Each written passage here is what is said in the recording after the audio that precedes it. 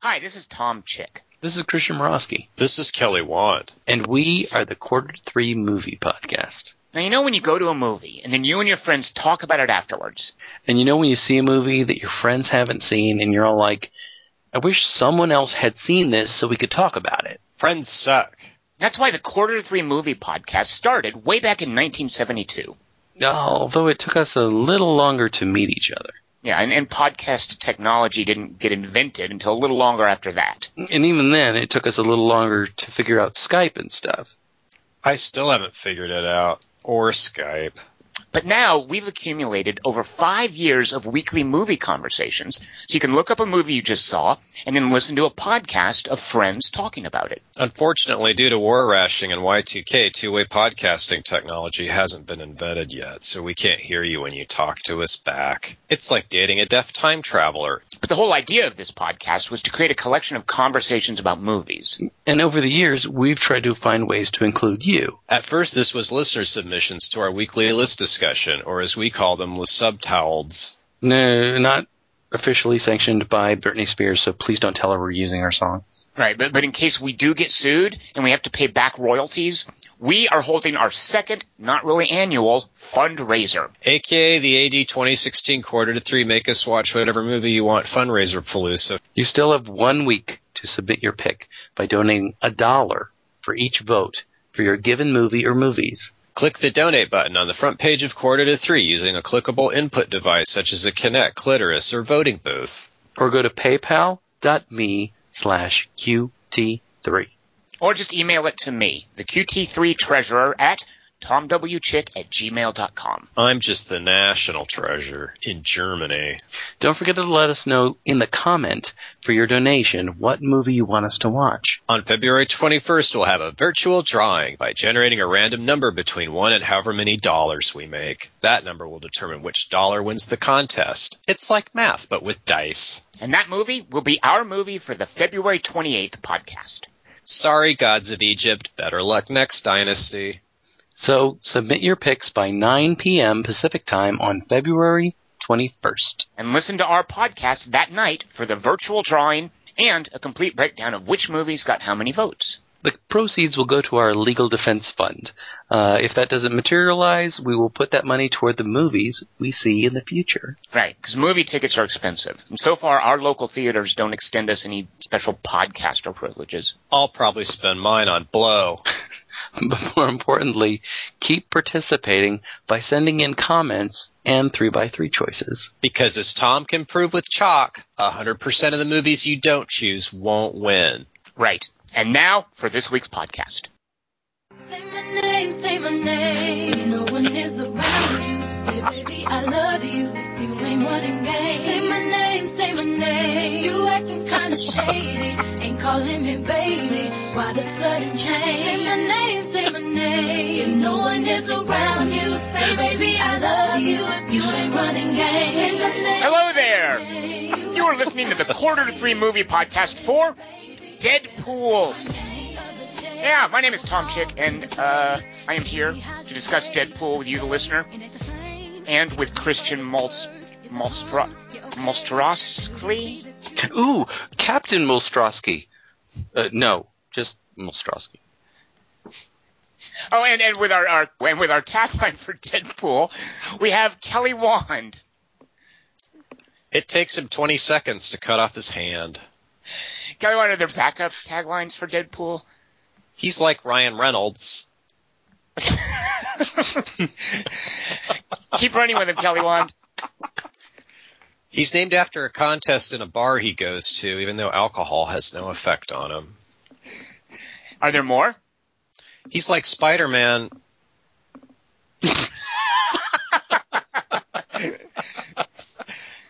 I want to call out one of our listeners. Dingus, who does those posters? Is it Cynic? His name is Cynic.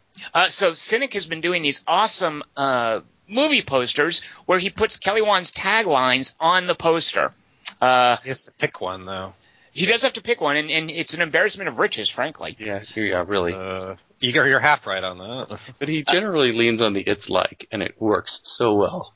There are even times where you look at, like, he's stealthed in a couple of taglines, right. And you look at it and you think, wait a minute, one of those is real, isn't it? And nope, it's all Kelly Wand's work. It makes me want to see the movie. Like the Brooklyn one did. So if you actually go to this post for the podcast on the front page of Quarter to Three, we've put a link to some of these posters. And we want to thank Cynic for making these. Keep them coming, and we'll keep posting them where you can see them. And the studios for the other part. I have no idea how people do that kind of thing, but at first I was like, what's going on? And the Jane Got a Gun one, holy crap, it's perfect. It's the magic of Photoshop, I suspect. Yeah, I'm but sure. If they use them, if the studios use them, then they should pay Cynic. They should pay Cynic, exactly. Definitely. Thanks to Cynic. Good God, that guy's awesome. Yeah. So speaking of the studios, Kelly Wand, why don't you read us a couple of movie synopses from big studio films and see if Dingus and I see which of us can guess quickest what movie it's from? Wait, read a couple of them. What do you mean? Oh, no, only do one. Sorry. This is your hint. It's a superhero movie. All right, I'm ready. It sounds like right up my alley. I love the superheroes in the comic books and whatnot. It's the movie that made me want to become a superhero movie. Flash Gordon. Flash Gordon's not a superhero, is he? That made me want to become a photo novel. That made me want to hook up with that Dale chick. No, with the princess. No. With the princess. Forget the Dale chick. Vanilla Beauty. Yeah. The Mad Magazine one was called Flesh Garden.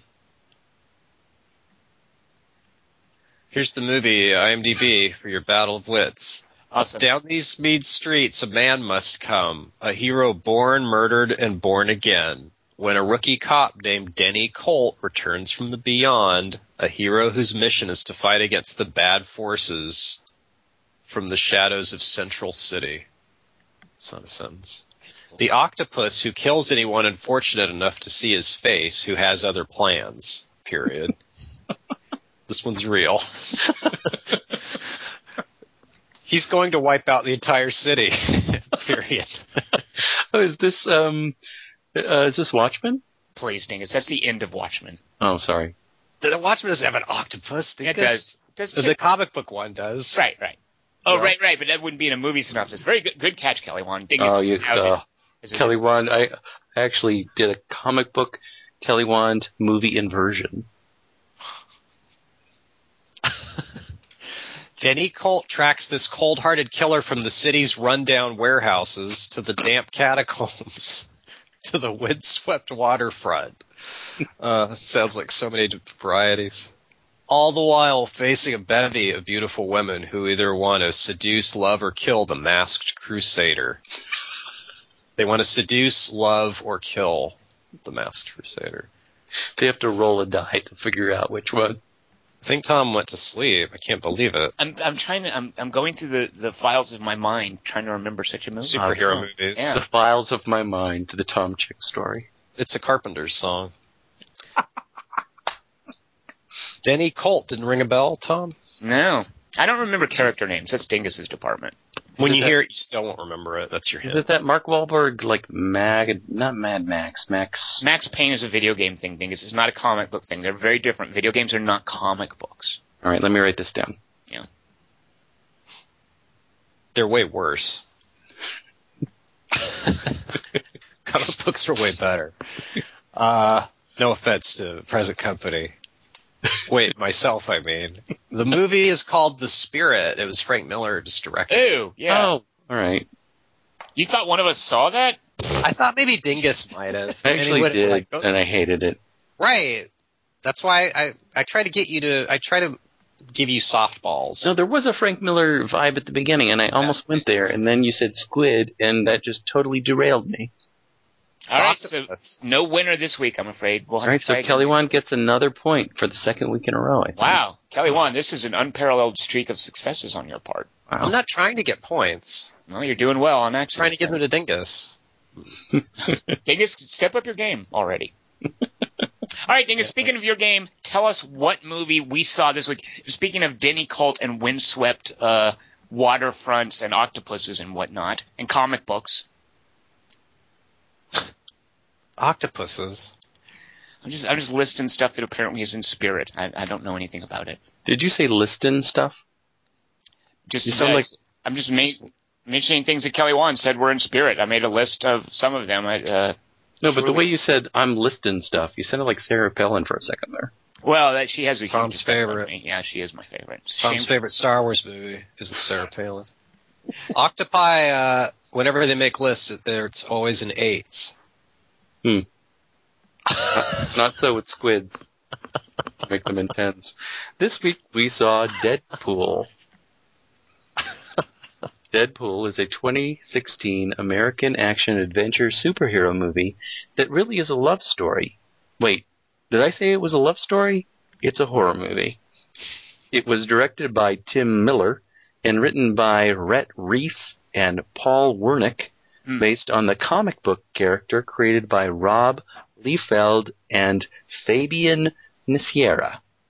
It stars Ryan Reynolds, Morena Baccarin,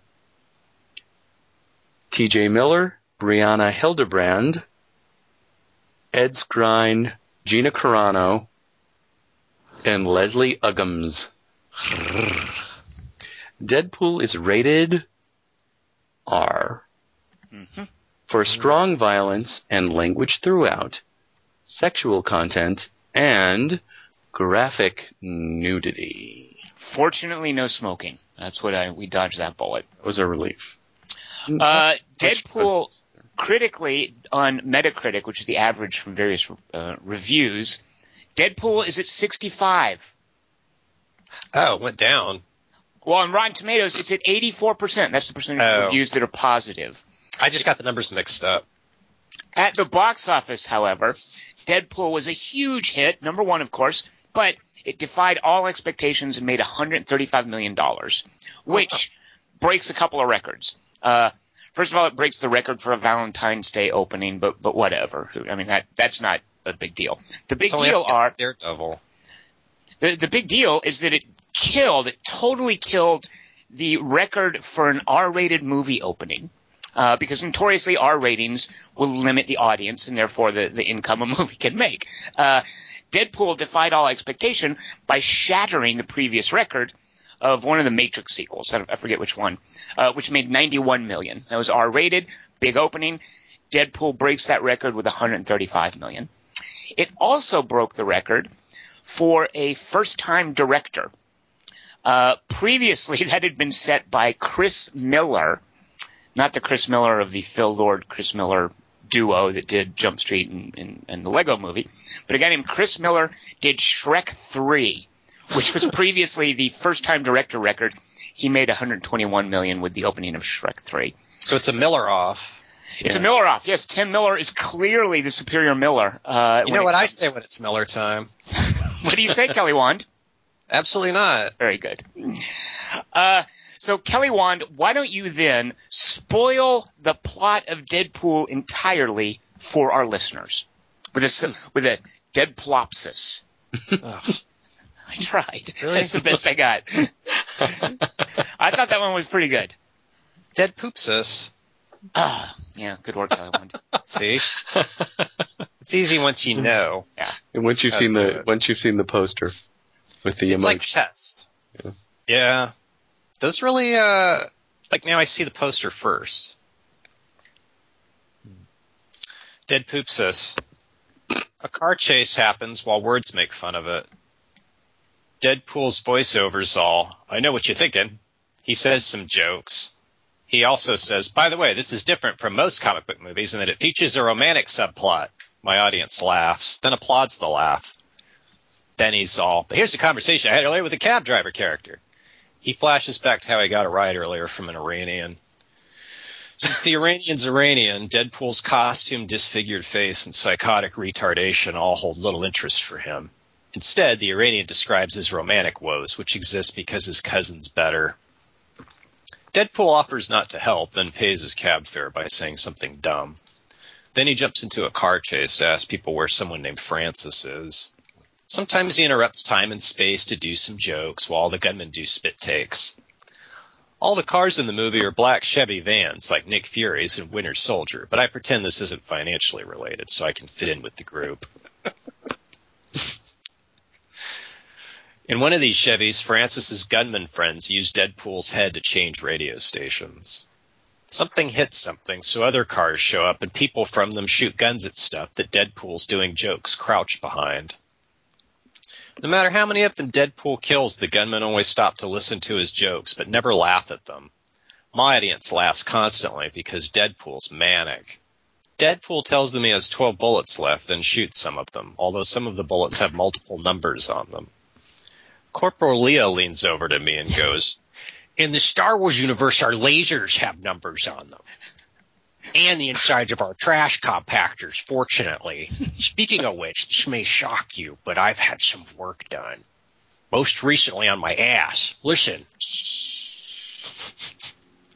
As the two most beloved X-Men, Colossus and Pugsley from Addams Family walk up.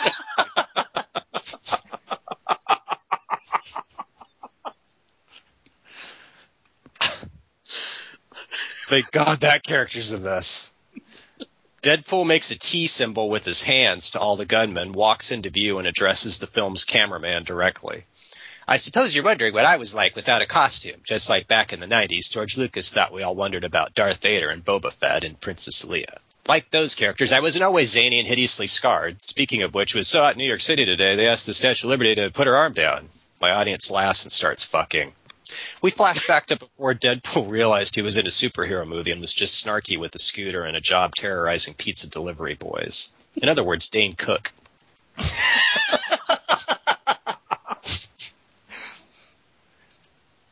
He's like a Baldwin brother to... Never mind. In the flashback, Deadpool's best friend is a bartender who hopes he dies. Deadpool meets a hooker who only likes to have sex on holidays. One night he gives her a wedding ring covered in his poo, then goes, "Hey honey, you think that's romantic? Watch this." He gets up, sachets to their toilet/kitchen, pees for a couple seconds, then passes out. The next day, Deadpool's urologist is all, "Well, Mr. Reynolds, the good news is that your kidneys are 100% healthy. The bad news is that the rest of you has brain damage. Also, you have stage 12 rectal warts from keeping the engagement ring up it for over 2 weeks." The girlfriend starts whispering questions in slow motion while Deadpool stares at her.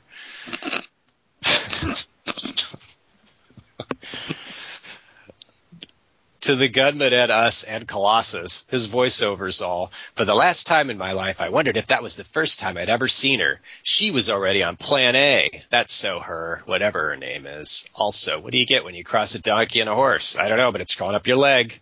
My audience laughs and then cries as they remember the drama of his earlier pee mishap. To solve his medical problems, Deadpool goes to a diner and sits inside it. A Secret Service man comes in and goes, "Mr. Reynolds, we have a cure for cancer. It's called torture. For national security reasons, we put a British person in charge of the program, and the chick from Haywire. Usually we use scientists, but..." Eventually Ryan Reynolds is all, "Sounds awesome. My fans haven't gotten to enjoy seeing me stuck in a box for extended screen time since 2010. Just promise me my costume's made of rubber, and that this movie's not R.I.P.D. He winks at my audience. They wink back, then applaud with their eyelids. After explaining his unorthodox curative regimen to the hooker by not telling her, Ryan Reynolds ingratiates himself with his new Guantanamo doctors by mocking them. The British ones all, "Right, my name's classified. Now hold still while I set you on fire, right?" "Yeah, lighten up, Francis. Ha, I said your name." "It was written on the name tag on your smock that I just tore off." Francis looks down at his scrubs and goes, "What the... Why, you ought..." Deadpool's all, "Hey, what's got 4 wheels all over and flies? An airplane. Ha-cha-cha." The chick from Haywire scowls around the cigarette lighter in her mouth and goes, "Jovial attitudes are not permitted." Her cleavage scowls also. Deadpool's all, "Hey, honey, why don't you come up to my hotel room this day later for some little lady who might do you some flibbertigibbet." The females in my audience fan themselves excitedly. A technician points to a machine Reynolds is hooked up to and goes, "Sir, these impertinence levels are literally off the graph." "Right. Haywire, you heave your chest. Gary, you go get us a larger graph. As for you, Reynolds, it's time we wrapped you up." Get it? Reynolds rap. I'm sexy and alive. Just like Chappie. "Now, we're going to put you in this aquarium and we're going to turn this knob. Enjoy your weekend." "Weekend? What's a weekend? I mean, hey, Carano, come here a second. I want to whisper something to you." As Haywire leans in, Reynolds headbutts her. She looks annoyed. Francis is all right, Haywire, that's enough foolishness out of you. Go home and chew on something. I'll make a speech here. She leaves. Francis looks at Reynolds and goes, by the way, I'm a traitor. And all this torture, it's actually meant to hurt you.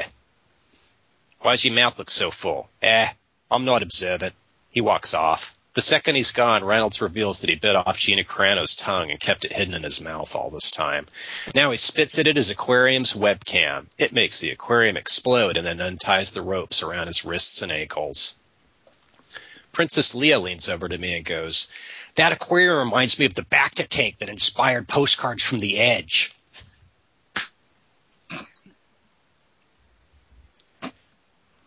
Francis walks back on screen and goes, oh, and by the way, I'm a traitor. Wait, I said that already. Hey, you're loose. That does it. He takes off his coat and rolls up his sleeves. Deadpool's all, sticks and stones may break my bones, but Francis rams a stick through him, then blows up the building and leaves chuckling. On the freeway, Deadpool's all, and that's the day I realized how useless it is to impale a Marvel character. Wait, that's Deadpool. Yeah. He turns around and sees that Francis is gone and also no longer impaled. Colossus and his sidekick, Fatty Arbuckle, were so intent on Deadpool's flashback story that they forgot to tell Deadpool that the villain was freeing himself behind him and tiptoeing away. So now they handcuff him instead. Deadpool winks at us and goes, anyone see the Crucible? Spoiler alert. He cuts off his hand for a bit while Colossus and his sidekick, Lollipop Guild, watch and do nothing. Then he jumps off a freeway and down into another speeding truck full of gunmen, but these ones are nice. They drop him off at the apartment he shares with Uhura. She's disabled, but wise. I want to say I had that. I thought that for at least 2 scenes. Oh, I thought that for the whole movie, yeah. Did you? I was a little bummed at the end when it wasn't. I was like, that was such a weird... And I said to one of the people I went to see with, I bet you dollars to donuts, Kelly Wanda's going to say Uhura. I could have done Geordi. Yeah, but not in this movie. They drop him off at the apartment he shares with Uhura. She's disabled but wise, like Professor X, Stan Lee, and the Hulk. He farts in her face, tells her he loves her, and then goes into his room to masturbate. On his way into his bedroom, he's all, sure, Viaduct, what's a Henway? The aristocrats. He slams the door. My audience falls asleep, dreams he slams it again. Then they all yawn and stretch awake, smiling nostalgically. The next day, Deadpool's all, that sure was a lot of hard work escaping from Colossus and that girl character I've never seen before. Now what? He pretends to think, then pretends to snap his fingers and goes to the X-Mansion for freakish youngsters and also grown-ups and possibly Spider-Man. He knocks on the door and tells Colossus and his sidekick, teenage girl Bob Hoskins, hey, I know you handcuffed me yesterday, so let's join forces. It'll be like Blade Trinity. He turns to wink at us and goes, pretty small house you got here. Looks like the studio budget was too big for the small house, the two of them, and could have been a bigger, see what I'm saying over there? Audience? My audience doesn't do anything. The Iranian from before pulls up next to them and goes, anyone wish a lift?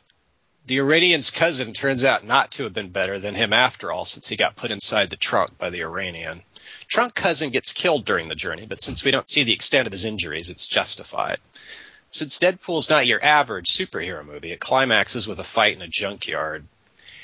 Haywire's boobs get arrested by Colossus' sidekick since they're both girls, and Francis gets shot in the head, while Colossus throws up silver motor oil all over the sidekick, which is actually grosser than the headshot we're not shown. Deadpool goes over to a mummy case with his hooker in it, lets her out and goes, Hooker, it's me, Reynolds. I'm sorry I didn't tell you I was alive sooner, but I assumed from how you acted after I got my prognosis that you were only interested in my looks. She's all, who are you again? He takes off his mask to show he's wearing a paper plate with eye holes on it. She's all, oh, Reynolds.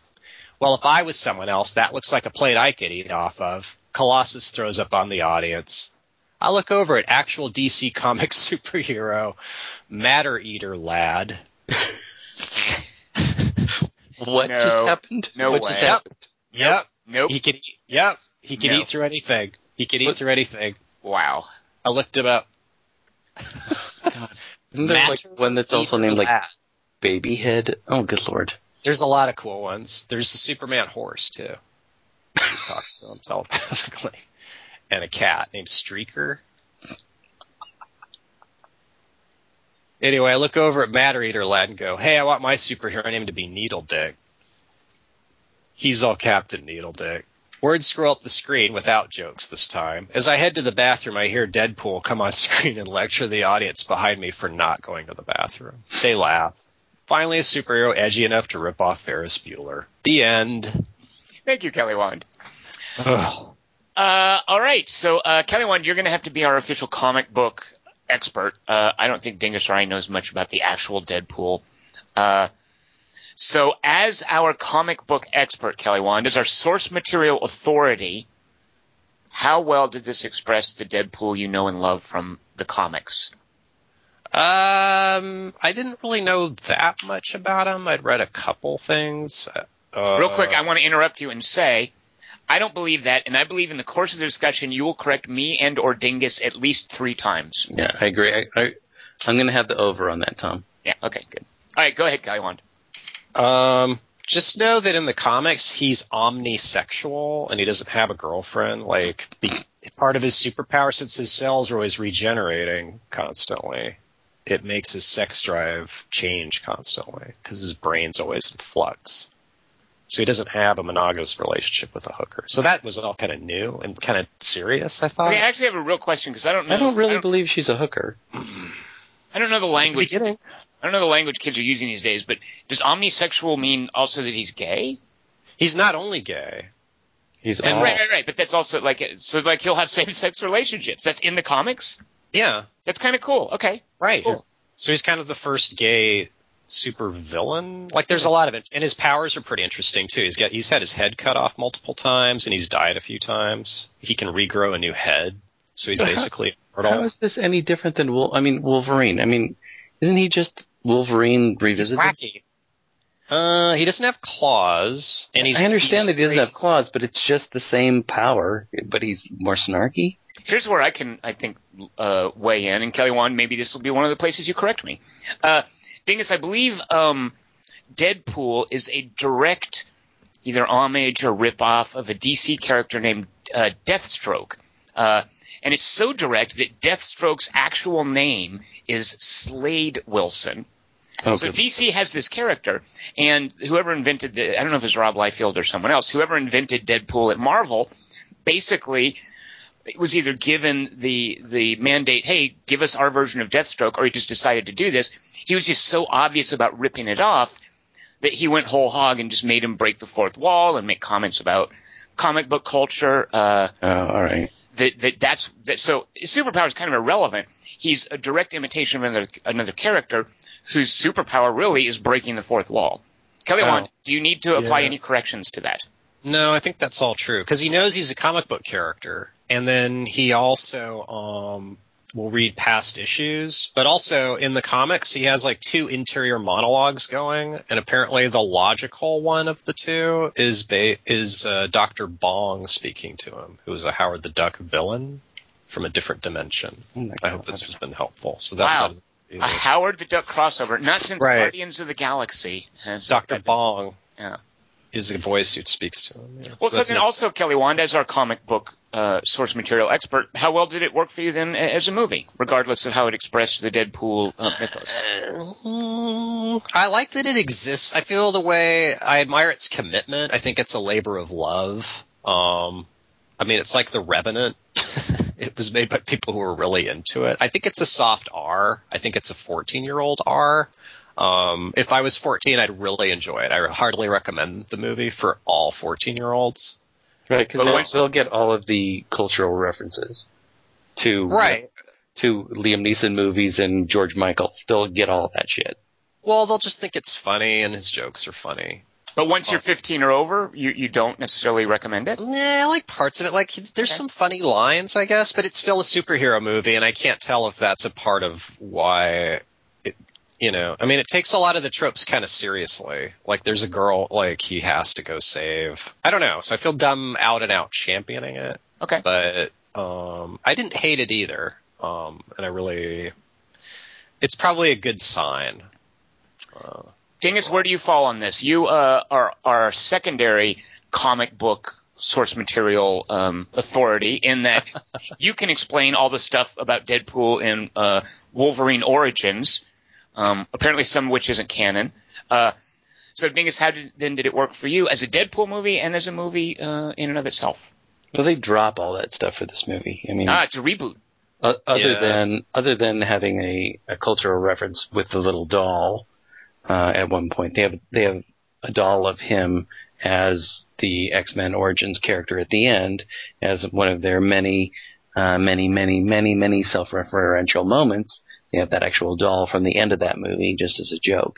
But other than that, they decided to abandon that whole line of logic for how Deadpool came to be, and they just went with their own way other than he's special forces. But other than that, I fucking hated this movie. Wow, Dingus with the profanity. Yeah. It's like Kick-Ass. Absolutely. Kick-Ass is a good parallel, Kelly Wand. Yeah. So what I loved about this movie, and I had a great time, I like it quite a bit, is I cannot imagine Disney having the guts for this. Right. I like that we got a super self-referential, like super pop culture oriented, R-rated, violent, super energetic meta comedy. Like yes. Marvel right now, there's the Avengers Marvel at Disney, and then Fox is fumbling around trying to figure out what to do. I mean, the X-Men stuff is going fine, I guess, but they had that Fantastic Four disaster. Right. So I think they're a little insecure. They're nervous. I love that they're ballsy enough to do this. So Dingus, I want to get into why you hated it in a minute, but I will say I'm totally with you, Kelly Wand, in that I feel that they unfortunately pulled a lot of their R-rated punches for a couple of reasons.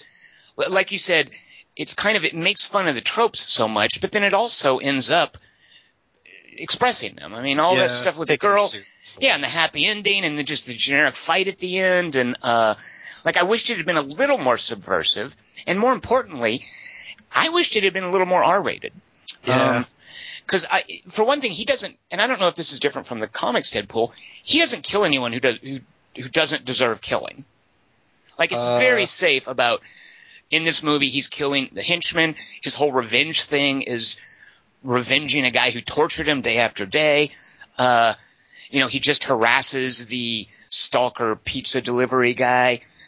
He starts the fight in the bar between two guys, but he doesn't really the X-Men are wanting him not to do certain things, and I'm like, well, X-Men, what are you fussing about? He's not doing, he's being a total good guy. Yeah. So I kind of wish it's the X-Men's job to arrest people. Right. So I wish that it had played more with this anti-hero thing that I presume is maybe more keenly felt in the comics.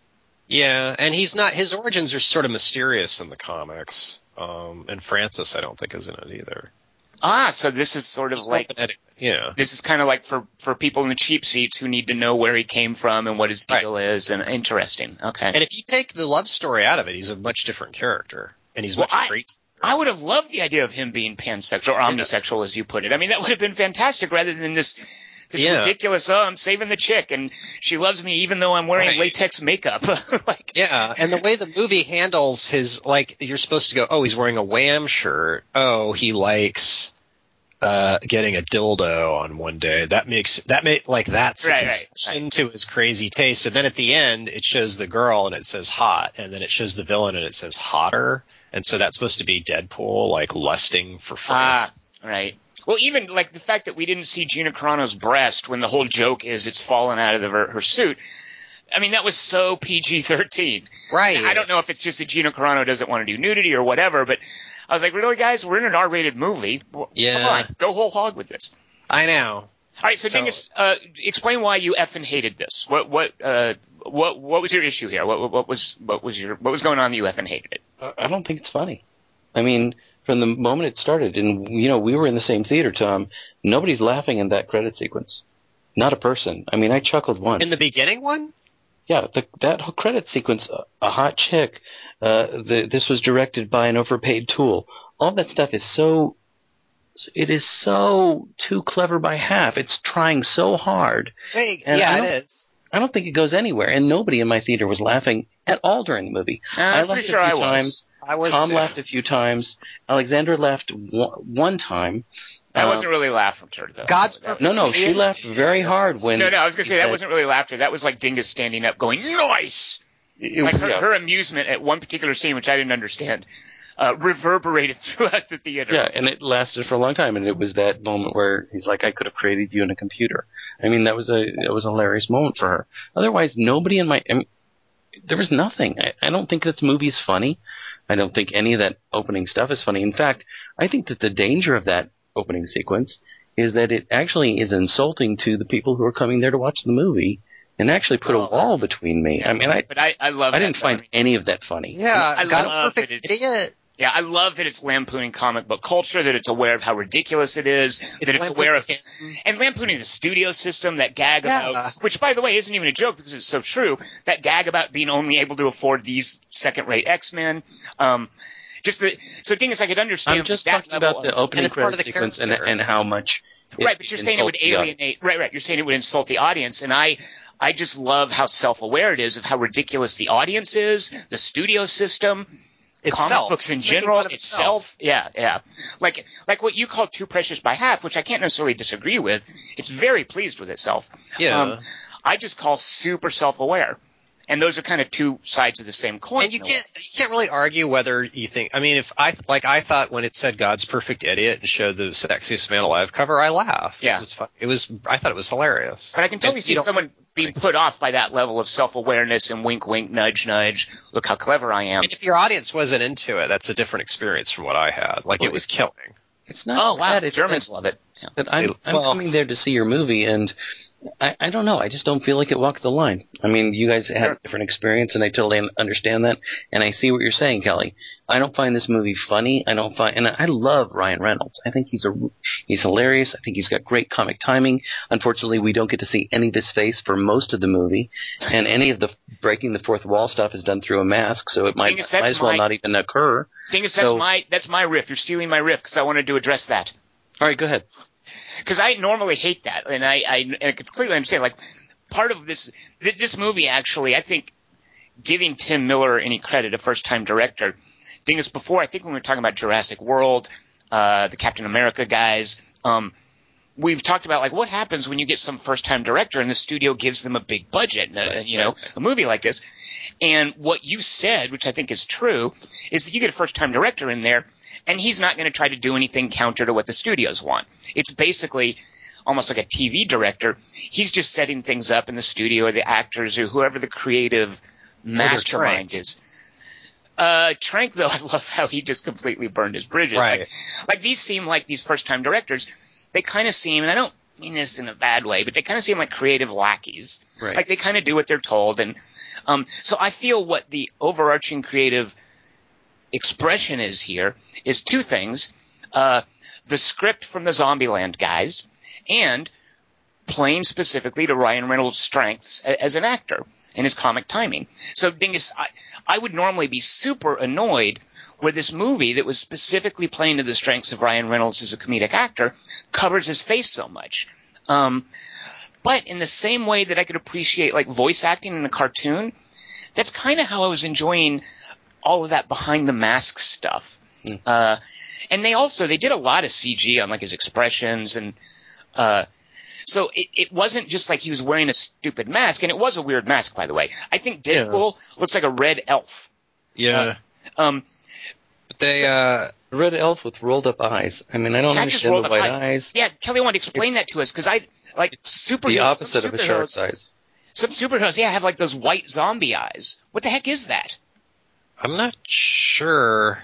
Because that's in comics, right? There's a lot of comics like that. Like, yeah, Spider-Man does too. Oh, that's so weird to me. You don't see his eyes, and they look like raccoony, and it's weird that they both have the same thing. But I thought he was like he had to do a lot of physical acting in the costume, which is hard to do. And I think I read that they had like a muscle one, but he was too muscular for the muscle suit, and it made him look too cut.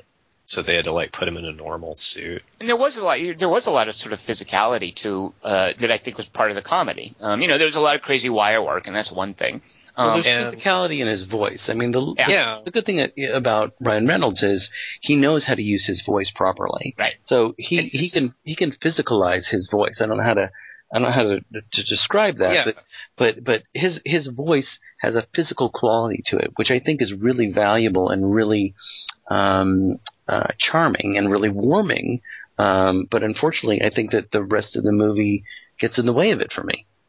There's a really awful movie, I wish I could remember the name of it, where Ryan Reynolds plays a guy who basically goes insane and murders people. And he is driven by the imagined voice of his cat and his dog. Green Lantern. No. But Ryan Reynolds, you're right, Kelly Wand, the voices, absolutely. And Ryan Reynolds does the voice of the dog and the cat, which I loved that. I mean, it's not a good movie, but it's great to watch Ryan Reynolds in it, talking to himself and doing different voices, and basically the voice acting that we're talking about here. And the guy's super invested in this role. Well, of course he is. He's been working on it since 2004. Yeah. And a producer as well. Like, he's got money on it. I mean, that's why I say it's the Zombieland guy's script, and it's Ryan Reynolds playing to his own strength. Like, I feel like he's been working on this since 2004. That's amazing. Yeah. He's been wanting to get this made since 2004, which I am floored by. I mean, it's amazing because he read the comic book that said, Deadpool says, my face looks like a cross between Ryan Reynolds and a Shar-Pei. And when he read that, he's like, oh, I want to play that part. Huh. So what did you guys then think of the villain? We liked Ryan Reynolds, of course. Do you know who that is, Kelly Wand, by the way? No, I didn't. I know who that is. You know who that is? Oh no, right, of course, Venus. I keep thinking you don't watch shows that I'm thinking you don't watch. I watch Game of Thrones. Are you right? kidding? You're on Game of Thrones with us. I keep forgetting. So Kelly Wand, I'm surprised you don't know this. Dingus, tell Kelly Wand who that is. I don't know how to say his name. Daenerys Targaryen. Oh, I wouldn't even know that. I was just going to say he's a guy who got booted off of Game of Thrones. Yeah, because he didn't get booted. He just got everybody booted off of Game. I'm guessing he got booted because you don't. A guy at his level of that point in his career isn't going to ditch a series. I don't think. Oh, I see what you're saying. But everybody. Wait, what character was it? The one that Dingus said, Jernreyes Bloblagistur. What happens? Wait, it's Khaleesi's boyfriend, the mercenary. Khaleesi's boyfriend with the long hair and the cool knives. Yeah, and he was replaced with this more sort of Hagar, doe-eyed looking, long-haired fella. Yeah. I forgot the character's name. He's also the with the D. It's like Darius. Dario Naharis. You know his name. How did you do that? He has blue hair in the books, and she's like, he's really cool, except he's really hot except for the hair. She's like, always. So not only that, he was also actually the replacement for, although I don't remember when Statham did the last one, but he's the latest Transporter. There was a Transporter. That's right, yeah. I forgot what it was called, Rebound or something. I forget what it is. But the last Transporter. It's Revisited or something. It is some terrible, yeah, they was like, we're not going to put a number here, we're just going to put a word. But you watch him in that, and the guy is kind of funny and charming, but he's so out of his league as the lead in a movie. He like you can tell he's got some talent, but when they do the fight choreography, a lot of it is cut around him, and he really looks ill at ease. But I did like him in this, where he had a more supporting role. I thought he had really boring powers, but I really like movies about just characters who can't stand each other. That's another of my little things, and I got the sense that he and Reynolds' character hated each other. Yeah, you should definitely see the movie Carnage then, Kelly. Carnage? All right, check it out. Wait, what? But the Roman Polanski thing? Yeah, because about characters who can't stand each other. Oh, I see. I thought Ed Skrein was involved in that or something. No, just about characters who can't stand each other. Is that the Bad Marriage movie? It's basically a 4-person parlor room drama. Right. Play of power, like a power play kind of thing. That sounds awesome. Who wrote Carnage? Do we know the playwright? Closer. Oh God, I can't even imagine. But Polanski did the movie, and it's funny. It's supposed to be set in New York, but Polanski couldn't come to the U.S. to film it, so it's obviously like in an apartment in Germany or something. And every now and then, someone looks out a window, and they paste in a shot of New York. I have a question too. Is Francis really a bad name? I just like the Kelly Wand reference. I like the Kelly Wand reference. Lighten up, Francis. That's awesome. Yeah. Even that far back, like it's making fun of the fact the guy's name is Francis. I've always liked Francis as a name. I think if you're named Francis, and this goes to our listeners out there, if you're named Francis, own it, embrace it. Yeah, that's fine. Oh, It's a no, cool no name. one likes it. It's the people who have it that don't like it. No one else cares. Well, no one likes his own name. I mean, Yeah, come but on. Francis the Chainsaw in Summer School, that Mark Harmon movie, his real name was Francis, and he'd get upset if people called him that. See, I think my first Francis was actually a professor I really liked who had the girliest name, his full name, and this guy wasn't girly at all. He was this awesome, like, snowy-haired with a beard. Like, he was super stereotypical professorial.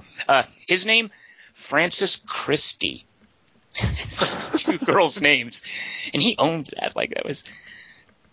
all right, let's talk about poor little Gina Carano. Chris Christie.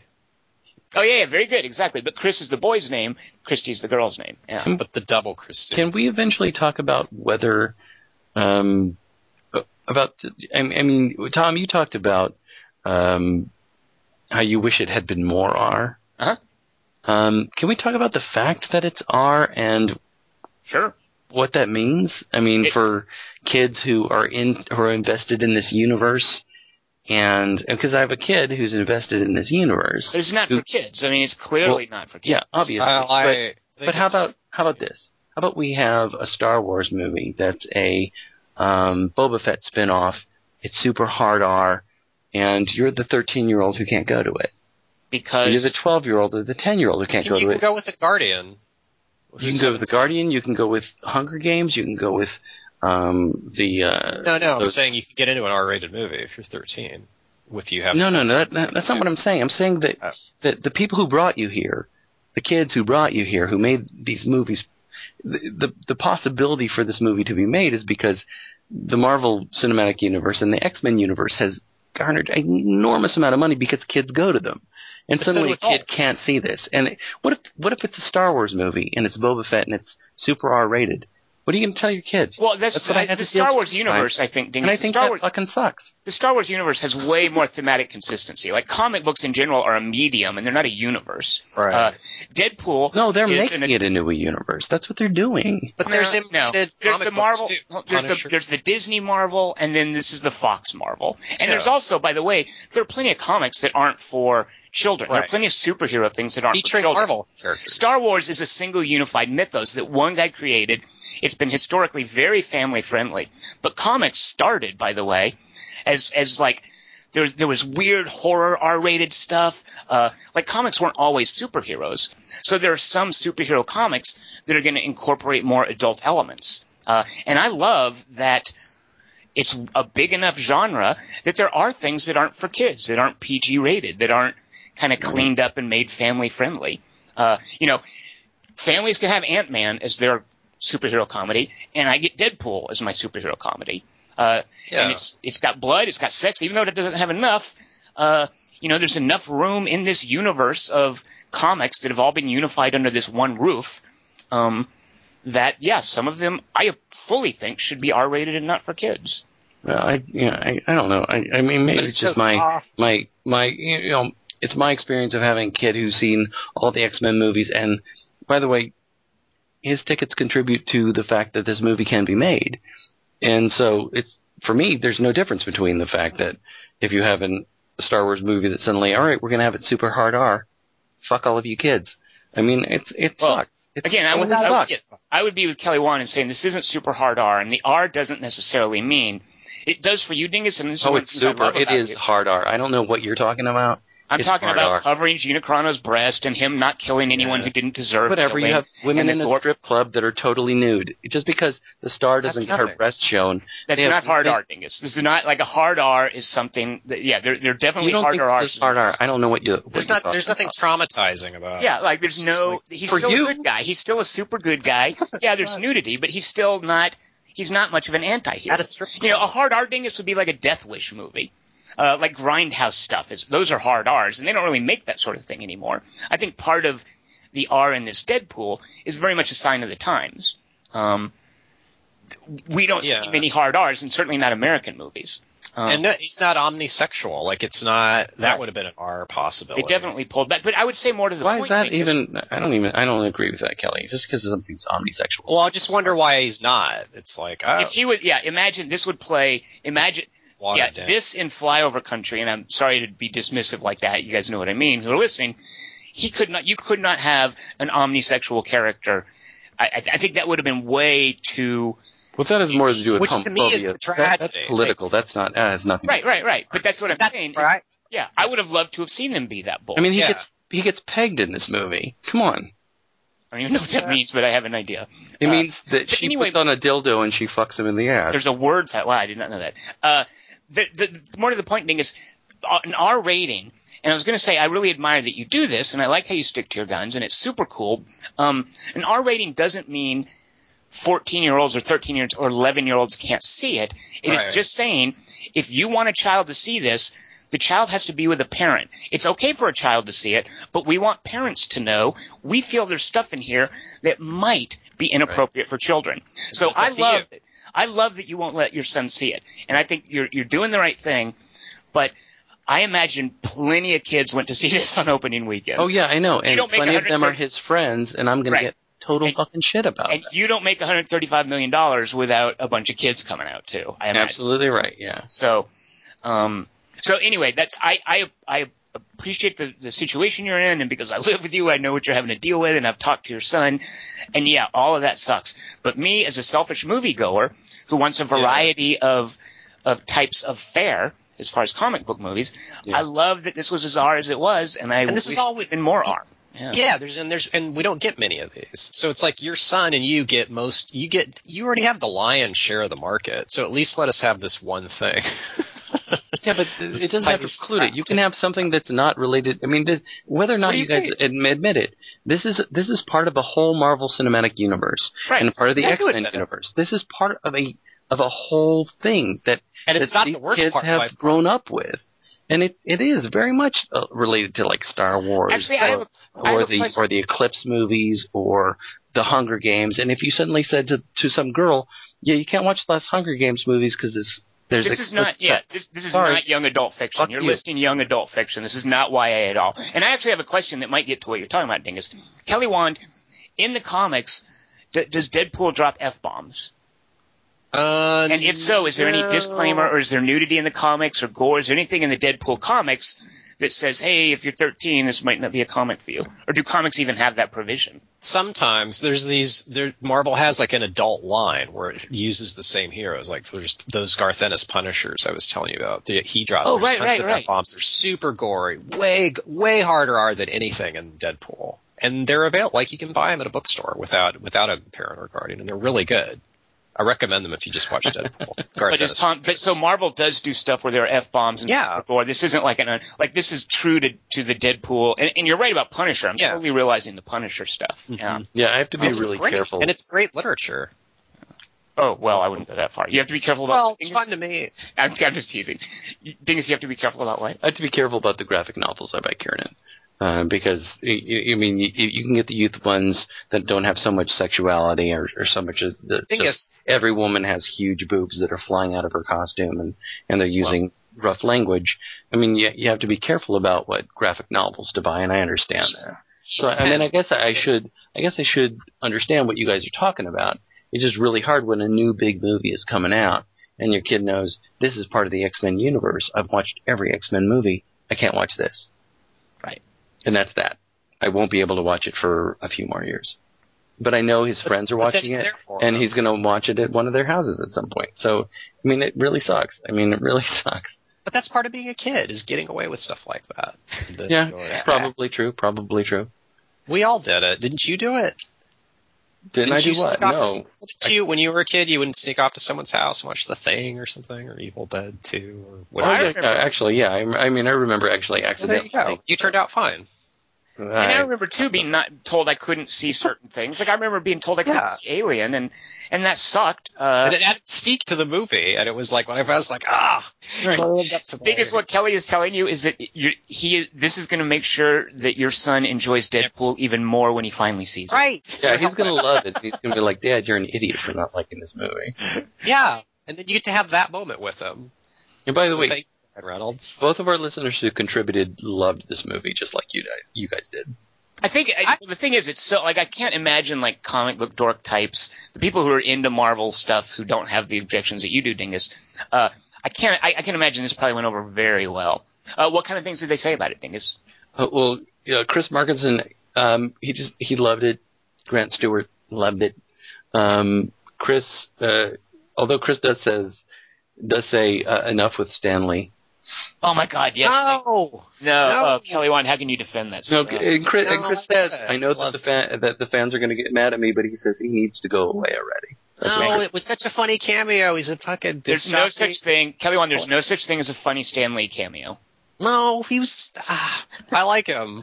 I want him in all of them. It's always a fun thing to look for. It's like a Hitchcock thing. It's an Easter egg. It's not like a Hitchcock thing because it has no subtlety. It's blunt. It's obvious. There's like 50 million of them now, and it's so. And the only one he's died in is Fantastic Four. And it's presaged in the credits, which you know it's coming. So. I don't know. I like them. They always. For you specifically, Tom, Chris wants to know why Tom Holkenborg used that name instead of Junkie XL.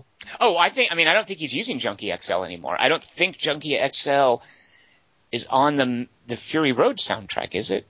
I mean, I think he's growing out of his club DJ name, and maybe realizing that he is probably going to be nominated for an Oscar in the next several years. And who wants to say, and the winner is Junkie XL. You know, who wants to use, like when you sign up for email, you don't want to use the original dopey internet pseudonym you used. At one point, that's too embarrassing to give out. So I'm thinking that's what's going on with Tom. Wait, the transporter guy? Tom Holkenborg is the guy who did the music for 300 Rise of an Empire or Fury Road. He's also done movies that you would have no idea that was him. He did Black Mass. To be perfectly honest, this movie had so much like, what do you call it, found music or like just pre-existing songs that I didn't really notice any Tom Holkenborg soundtrack. I didn't either, but I know the second to the last song on the soundtrack is something like "I Would Like to Sit on Your Face" or "A Face I Could Sit On." Oh, so Chris also wants to know what you guys think about the fourth wall breaking in this movie, as opposed to the two movies he brought up were The Big Short and Fight Club. Oh. It's part of the character from the comics, so it's more... Fight Club, though, it's a trick, though. I mean, it is, yeah, like, it's his superpower, which is one of the things that I like about. What do you mean? What do I mean? It's his superpower. I don't know. Well, just that's the I'm kind of being a little facetious, but that's the defining character of Deadpool. And actually, I should come out and I should be forthright with this. I know who Deadpool is from video games. There's a video game called Marvel Heroes, which is like a Diablo where you have different superheroes that you play. And the Deadpool one is constantly breaking the fourth wall and talking about how this is a game. And there's even a Deadpool pinball table. That's what I was going to ask, if there was a pinball table, yeah. Yeah, definitely. I mean, there's even a crappy Deadpool game, like where you play him and you run around and shoot and fight, whatever, from several years back that I don't think was any good. But it was actually praised for a voice actor named Nolan North doing funny lines in the script throughout. I don't think the game is any good, but the fourth wall breaking and the voice actor were supposedly very good. Huh. So yeah, as opposed to Fight Club, like Kelly once said, that's sort of a narrative trick. And Big Short, yeah, I don't know what to make of all that fourth wall breaking in Big Short. I love the Ryan Gosling stuff. You know what? Yes, Dingus, now that you think of it, that whole, let's bring in a celebrity to talk to the audience, I didn't care for that, but Ryan Gosling playing with the breaking the fourth wall was pretty good, wasn't it? Yeah. Yeah, I didn't care for this. Who is it? Selena Gomez? Oh my God. Oh, poor Selena Gomez. I mean, not poor us, I should say. And so Grant Stewart says, this is the last thing, and then we can move on to Gina Carano. Grant Stewart wants us to know that Ryan Reynolds' bulldog from Van Wilder, do you know what his name was? So this is definitely going to be a Kelly Wand, because I don't even, every now and then this comes up, not only do I not know who Van Wilder is, but I keep forgetting that it's isn't it some National Lampoon, like teen sex comedy or something? Yeah, it's a wannabe Animal House. Right. It was actually sold by a dude who actually lived it. Oh, like it's some guy's autobiography? Yeah, kind of. And he's like, I think he's on some podcast. Like, he might be on Doug Love's. I don't know. But yeah. So the Van Wilder dog. In a fraternity. Ryan Reynolds' Van Wilder dog is named Colossus. Oh, that's sweet. So anyway, that's interesting. Yeah. Tom, go ahead with Gina Carano now. Yeah, so I poor little Gina Carano. I mean, I loved how, and I don't mean this in a bad way, but I loved how thick she looked, and not just buxom. I mean, that was super hot. but she looked really like hearty and substantial, and just like I love that a woman can look like that. And I don't know if she'd put on weight or something, or if that's just how she looks when she trains. But man, she just looked awesome. But oh my God, the poor girl's delivery. I just feel awful for her. That's why they gave her a matchstick. So she. I guess so. Right. Just keep your mouth closed on this so it doesn't fall. I mean, I just feel, and especially after seeing that movie, she's in a movie called Extraction, which is a buddy cop romantic comedy action movie where it's her and Kellen Lutz. And I just what? I think I've mentioned this before. Yeah, it's her and Kellen Lutz, and they fight crime, and Kellen Lutz's dad is played by Bruce Willis, who's in like 2 scenes. Oh my God! So he gets kidnapped, and Kellen Lutz has to team up with Gina Carano to rescue. Taken, but with a girl. And with the son rescuing the father, and nothing like Taken. But yeah, other than that, correct. Do you guys remember the Jeremy Irons Die Hard movie? Is it the third one? Yeah, there is a third one. Right, with Samuel Jackson. Zeus. Right. There's a moment in that where Bruce Willis is in one of these black Suburbans with a bunch of dudes, and Jeremy Irons is Skyping in or talking into them. And he says, "Is Agent so-and-so still having that toothpick in his mouth so he appears butch?" And that's all I could think about whenever I saw Gina Carano with that matchstick in her mouth. And it turns out to just be Chekhov's matchstick, basically. Right. A good one. Yeah. A good one. And it was, there was a Cobra reference. That was funny. A what reference? Oh my God. You might what? be right. Yeah. Normally I would say no, but you might be right. No, it's right. It's a throwaway.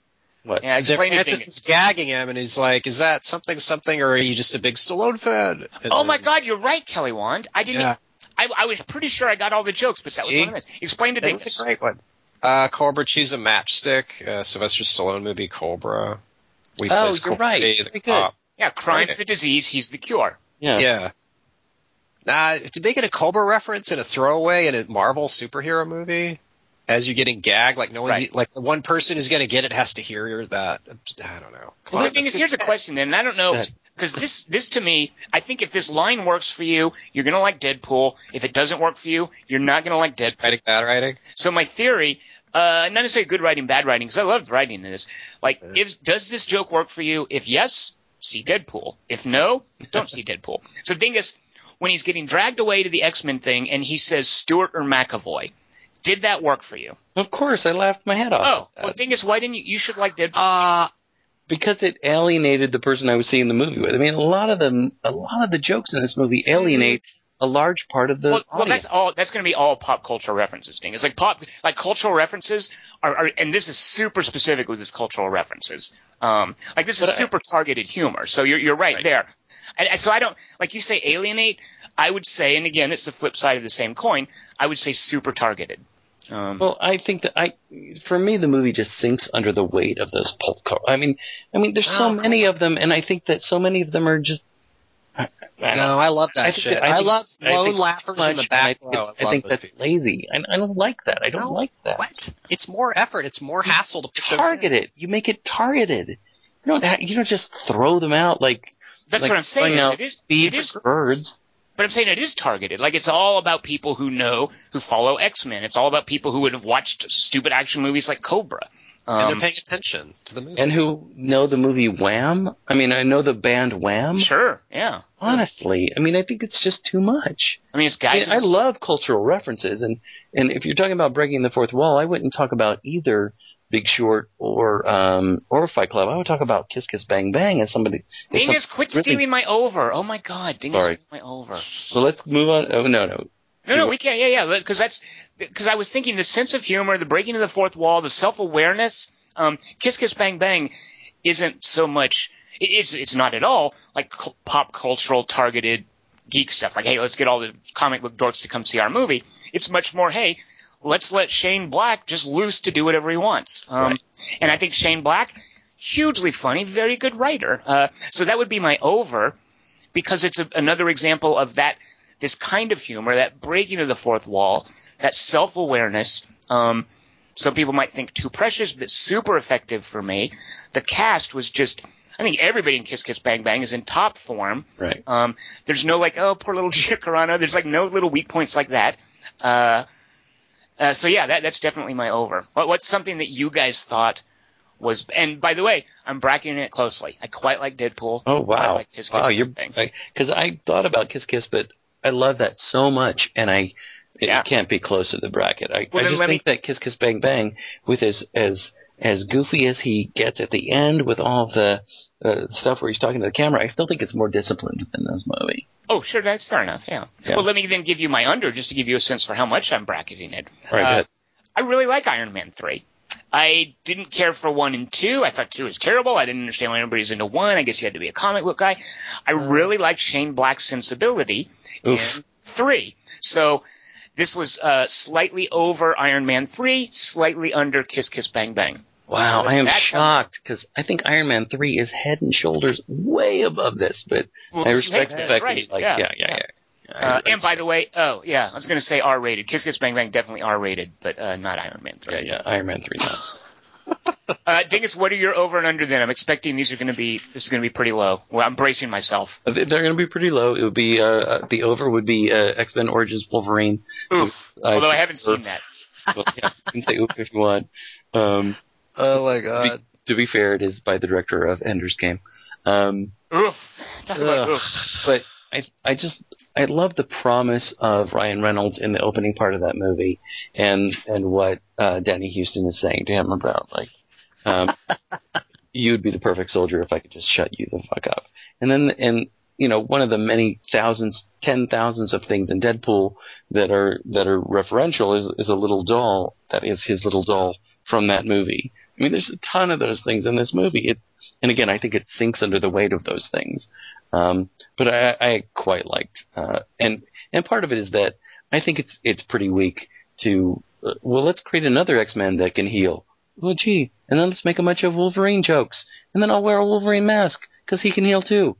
I mean, honestly, Stan Lee, come up with another hero. Jesus. This is Stan Lee. Stan Lee, yeah. Stan Lee showed up. He just shows up to do... Right. He just rakes in the money. Right. I think he's... Whatever. Come up with a mutation that's not... I can have ultimate healing and grow a baby hand when Wolverine can already do all that fucking shit. Can Wolverine break the fourth wall? Is he that strong? No. No, good point, actually. That's a very good point. I have a question, Dingus. Is it actually called X-Men Origins Wolverine?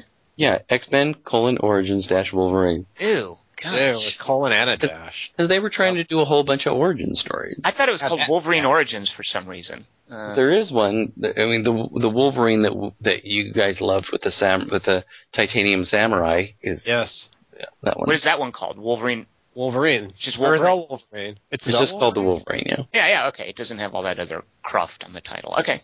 So my under would be the movie that I saw this week called Green Lantern. Yeah, I'm glad you watched that. So, Dingus, as a Ryan Reynolds fan, just because I enjoy his comic timing, I even liked watching crappy things like The Voices. He's in, by the way, this really weird, also very meta kind of movie called The Nines. Kelly Wan, do you know that movie?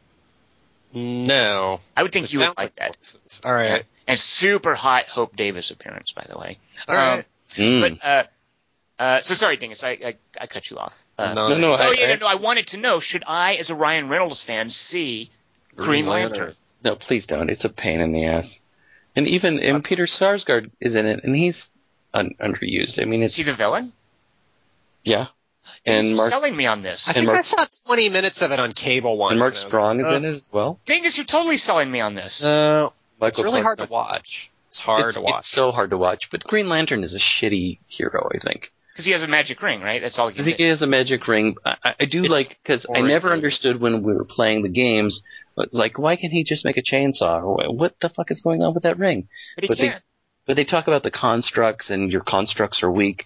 Mark Strong is really good in it, and you can see them setting up future movies and setting him up as Sinestro and all the things that they're doing. I mean, you can see what they're trying to do, but it's just so incompetently directed, and it's just, I mean, the cartoon giant green chainsaws, I mean, that's just not very, it's just not very scary. Sounds like a mask. It's silly. Taken seriously without jokes. Yeah, that's a very good analogy, Kelly. It is very mask-like. Well, that's how you make me not want to see it. Okay. Yeah, it's not, I really don't think. He didn't get along with the director. It was the guy who directed Casino Royale, and I guess he and Ryan Reynolds disliked Casino Royale? Is it? Yeah. Martin Campbell. Oh, no, I'm sorry. I was thinking Casino. Martin Scorsese. Right. Okay. Yeah, The other Martin. it's really not worth watching. It's pretty much a mess. Ryan Reynolds does his best. I mean, he's always game. Is he allergic to yellow in that movie? Because that's something about the hero in the comics I always found. Well, it's two different things. It's, green is will and yellow is fear. And Fear. yeah. That sounds so dumb. It is super dumb. Anyway, you guys go ahead. All right, Kelly Wand, you're over. Dingus is over. Was X-Men Origins Wolverine. I can't believe it's called that. His under was Green Lantern. My over is Kiss Kiss Bang Bang. My under is Iron Man 3. Kelly Wand, what do you got, and did you bracket for us? Kinda. I tried to be thoughtful, which is always a mistake. But my over is Super, which is what I think. Nice. I wish Deadpool had been. Like, that's the R-rated superhero movie I would. Yeah, me too. I By the way, agree with you. You know why that's an awesome pick is because James Gunn does Super, and then he does Guardians of the Galaxy. Right. And they're both, like, one is kind of a deconstruction of superheroes, and one is this loving expression, which even guys like me who are like, comics, even guys like me totally melted for. Yep. Oh, nice pick, Kelly Wand. We all did. See, Dingus, see how much Kelly Wand likes Deadpool? Yeah, I see how much he likes it. Less than Super. He's going to be touching himself tonight. Did you guys, speaking of touching yourself, did you guys know there's a movie where Ellen Page and Julianne Moore play a romantic couple? Yeah. Because they're trying to help, it's healthcare and. Yeah. I mean, who cares about that stuff? But I was like, wow, that's, them being together. Who health cares about it? It's hotter than Mara Rooney and Cate Blanchett, I'll say. And Carol. Wait, how far do they go? Well, maybe I'll just have to see it. No, just tell me. Well, they go, I mean, they're making out and stuff. Like, what do you, I mean, they're a loving couple. All right, I'll watch it. It's not a Cinemax movie. No, it looks to be quite touching. Yeah. But it looks a little movie of the week, I'm afraid. Yeah, it's definitely a Lifetime movie. Not Cinemax or Lifetime. It's definitely that kind of thing. But they're both good actresses, and watching them play a loving couple is kind of hot in a way. Yeah, and I think Junkie XL does the music. That would be something. All right, so Kelly Wand, your over is Super. What is your under? What's something that's not quite as good as Deadpool? This is probably the less creative choice, but I went with Fantastic Four just because it was like the last Fox movie with a first-time director. Which one? Josh Trank is not a first-time director, though.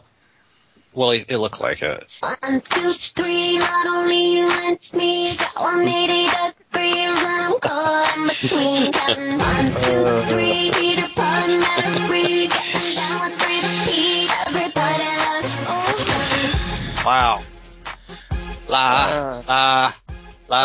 By the way, by way of segueing into this week's 3x3, Kelly Wand, as an origin story about his name, is this from the comic? Like in the way it works out in the movie, is that also in the comic?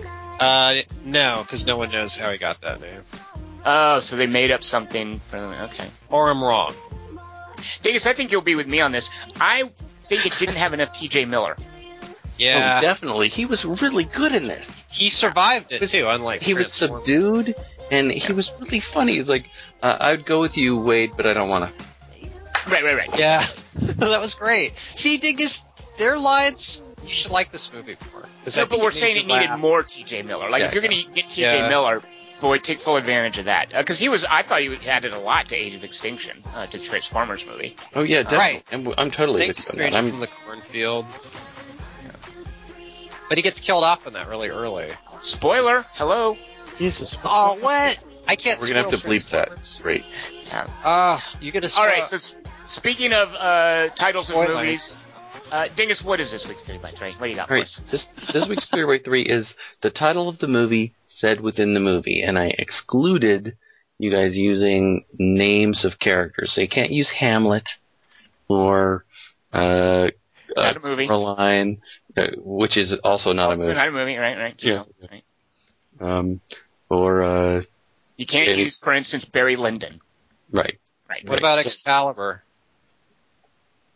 They don't ever say. Oh no, I'm sure they do say. Yeah, they say it a shitload of times. Right. Excalibur. You sounded just like Nicole Williamson. Jeez, are we in Seventh Samurai all of a sudden? Excalibur. Yeah, It's your favorite uses of the title I like the of the titles. movie said within the movie, and I was hoping for more conceptual ideas. But Man, you guys go ahead. I might be in super trouble on this one. Me too. Oh, good. But I'm hoping the listeners will redeem us. I'm polishing my badge, as they say. Oh gosh. All right, well, Kelly Wand, you're introducing next week's topic, so start us off with your third favorite title said in a movie. I like it. Okay, I'll do a line from it. Dude, where's my car? Okay, I have to guess. What's mine say? Sweet. I forgot Dude. how to do the whole who's on first. I just remember the what's mine say. Sweet. They are Abbott and Costello. Yeah. But obviously Ashton's the Abbott. You know what the funny thing is, like, people make fun of that movie. Both of them have gone on to do really cool things. And you guys don't agree. You guys aren't the Ashton Kutcher apologists that I am. I saw Jobs, so what the fuck are you talking about? I'm talking about Spread. I saw with the Anne Butterfly Hathaway. Effect. Butterfly Effect, everybody's like that. Everybody acknowledges he's decent in that. The wrestling movie that I tell you guys about, where he's a wrestler who dates Michelle. You always tell me that there's a great wrestling movie with someone. You said that about Danny McBride. You said that about Billy Bob Thornton. First of all, it's not wrestling with Danny McBride. It's something like Taekwondo or something. All right. It's Foot Fist Way. Yeah. Spread. So anyway, your dude where's my car pick? It's kind of amazing how far William Sean Scott. Did I actually get it right? William Sean Scott. Sean William Scott. Chloe Grace Moritz. She's not in Dude, Where's My Car? But it's great how far they have come since then. That wasn't really what I was trying to say. I wasn't trying to say anything. All right, so Kelly Wand, what is the moment where they actually say the name of the movie? When they can't find the car, which is about 20 minutes in. Mm-hmm. Something that's interesting about that movie is that Ashton Kutcher had sex with Christy Swanson's character the night before, but they still have girlfriends. But he doesn't see that as cheating on her or anything. And then at the end, they're all back Remember in together. Jurassic World where the creepy teenagers like scoping out all these other chicks? Yeah. And his girlfriend was back at home. Yeah. I knew you were going to bring up Jurassic World. And then the brother's like, I think our parents are getting divorced. Tom's like, how dare he flirt with those girls? I hate him. He was he was. Yeah.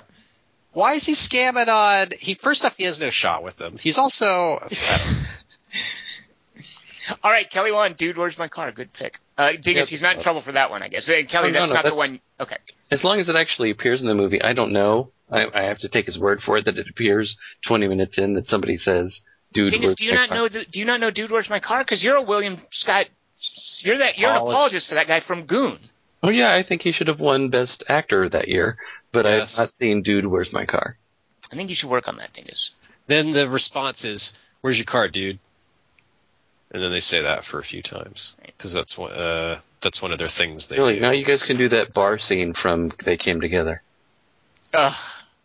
Moving on. There's a Bay Lane character in Dude, Where's My Car? So awesome. Okay, moving on. Moving on. How come no one voted for that movie? What movie? Dude, Where's My Car? How come that didn't get any support in our fundraiser? I'm disappointed. We'll see. Maybe this coming week. All right, my number 3 pick. Here's a line from it. Are you ready for this? We'll see in the coming week. I like it in the cut. Wait, let me guess. Only Dingus would get this. Let's see what Kelly Wand has, Dingus. Yes, Kelly Wand? Midnight Cowboy? Oddly enough, the movie's called In the Cut. So In the Cut is this I think widely reviled, maybe you might call it a psychosexual thriller kind of thing, except that it is directed by Jane Campion, who takes a very frank, candid approach to its sexuality. Furthermore, it stars Meg Ryan, who you don't expect to be in this kind of movie, and Mark Ruffalo. The beauty of this movie is that they're both very, very good. They're very comfortable with each other. They're very comfortable with nudity, with very frank dialogue. And I love watching them in this. And it's a cool mystery. Jane Campion, it's beautifully shot. It has this sense of paranoia and menace that I think you might find in 70s movies. And the title is never really explained, but at some point late in the movie, they're having sex, and they're doing like dirty sex talk. And she's like, do you like this? Do you like this? And he's like, yeah, I like it in the cut. And he's like, that is clearly like a reference to a woman's, you can imagine. Wait, you can say it. It's a medical term. Vagina. The term Tom is using is Yeah, that's more polite. But and that's the title of the movie. It's a throwaway line. You almost can't hear it because there's a lot of like grunting and thrusting and stuff around the dialogue in the scene. But he just has that one simple delivery, which is referring to. Get it? Yeah. No, Kelly Wand, I do not. Simple delivery. So there's my number 3 pick is In the Cut, which is something like 14% on Rotten Tomatoes, by the way, which I think is hilarious. Oh, you're kidding me. No, In the Cut. That's why I say it's widely reviled. I think you and me, Dingus, are the only ones. Oh, man, I love that movie so much. Yeah. Dingus, what is your third favorite instance? Oh, and I know I'm not in trouble for that one. It's my number 2 where I think there are going to be problems. So get ready, Dingus. We'll take a laxative. All right, so my number 3... This is a movie where the first time I saw it, I wasn't sure when the character actually proclaimed the title of the movie. It felt like such a weird moment. But this is a specific style of a director, and this is a Mike Leigh movie. This is the movie Secrets and Lies, and this movie was nominated for Best Screenplay this year. And many people were like, what? Why? Because your actors all improvise all of the dialogue. What's going on? Why is this nominated for Best Screenplay and attributed just to you, by the way, when by and large what you do is you set a framework and everybody just talks. And then you edit everything and put it all together, and you shape a movie based on what goes on within the framework of your structure, which I'm fine with. I have no problem with that. It was just weird for a lot of people to see that nominated for a screenplay nomination. But there was a moment in that movie where this character has this amazing. It's this actor named Timothy Spall, and he has this amazing monologue. I don't know if you guys. I assume you have seen Secrets and Lies, at least. Oh yeah, I love this pick. Yeah. Okay. So it has this wonderful plot about adoption and about this mother who left a child for adoption many years before, and she's in this weird domestic situation with her son and her daughter and her family overall. And the girl that she left for adoption, who is black, and they're all this lower class or middle class English. She's lower class and like downwardly mobile, I think is something I saw describing her. And relying on her relatives to keep her afloat. They're all in this really difficult domestic situation that they're just basically keeping their head above water. And this girl that she gave up for adoption years upon years ago is this woman who becomes an ophthalmologist, I think. She becomes a doctor, but she's black, and she wants to find her mother who left her for adoption, and she finds her and she convinces her to come and meet with her, and then she becomes a part of that family.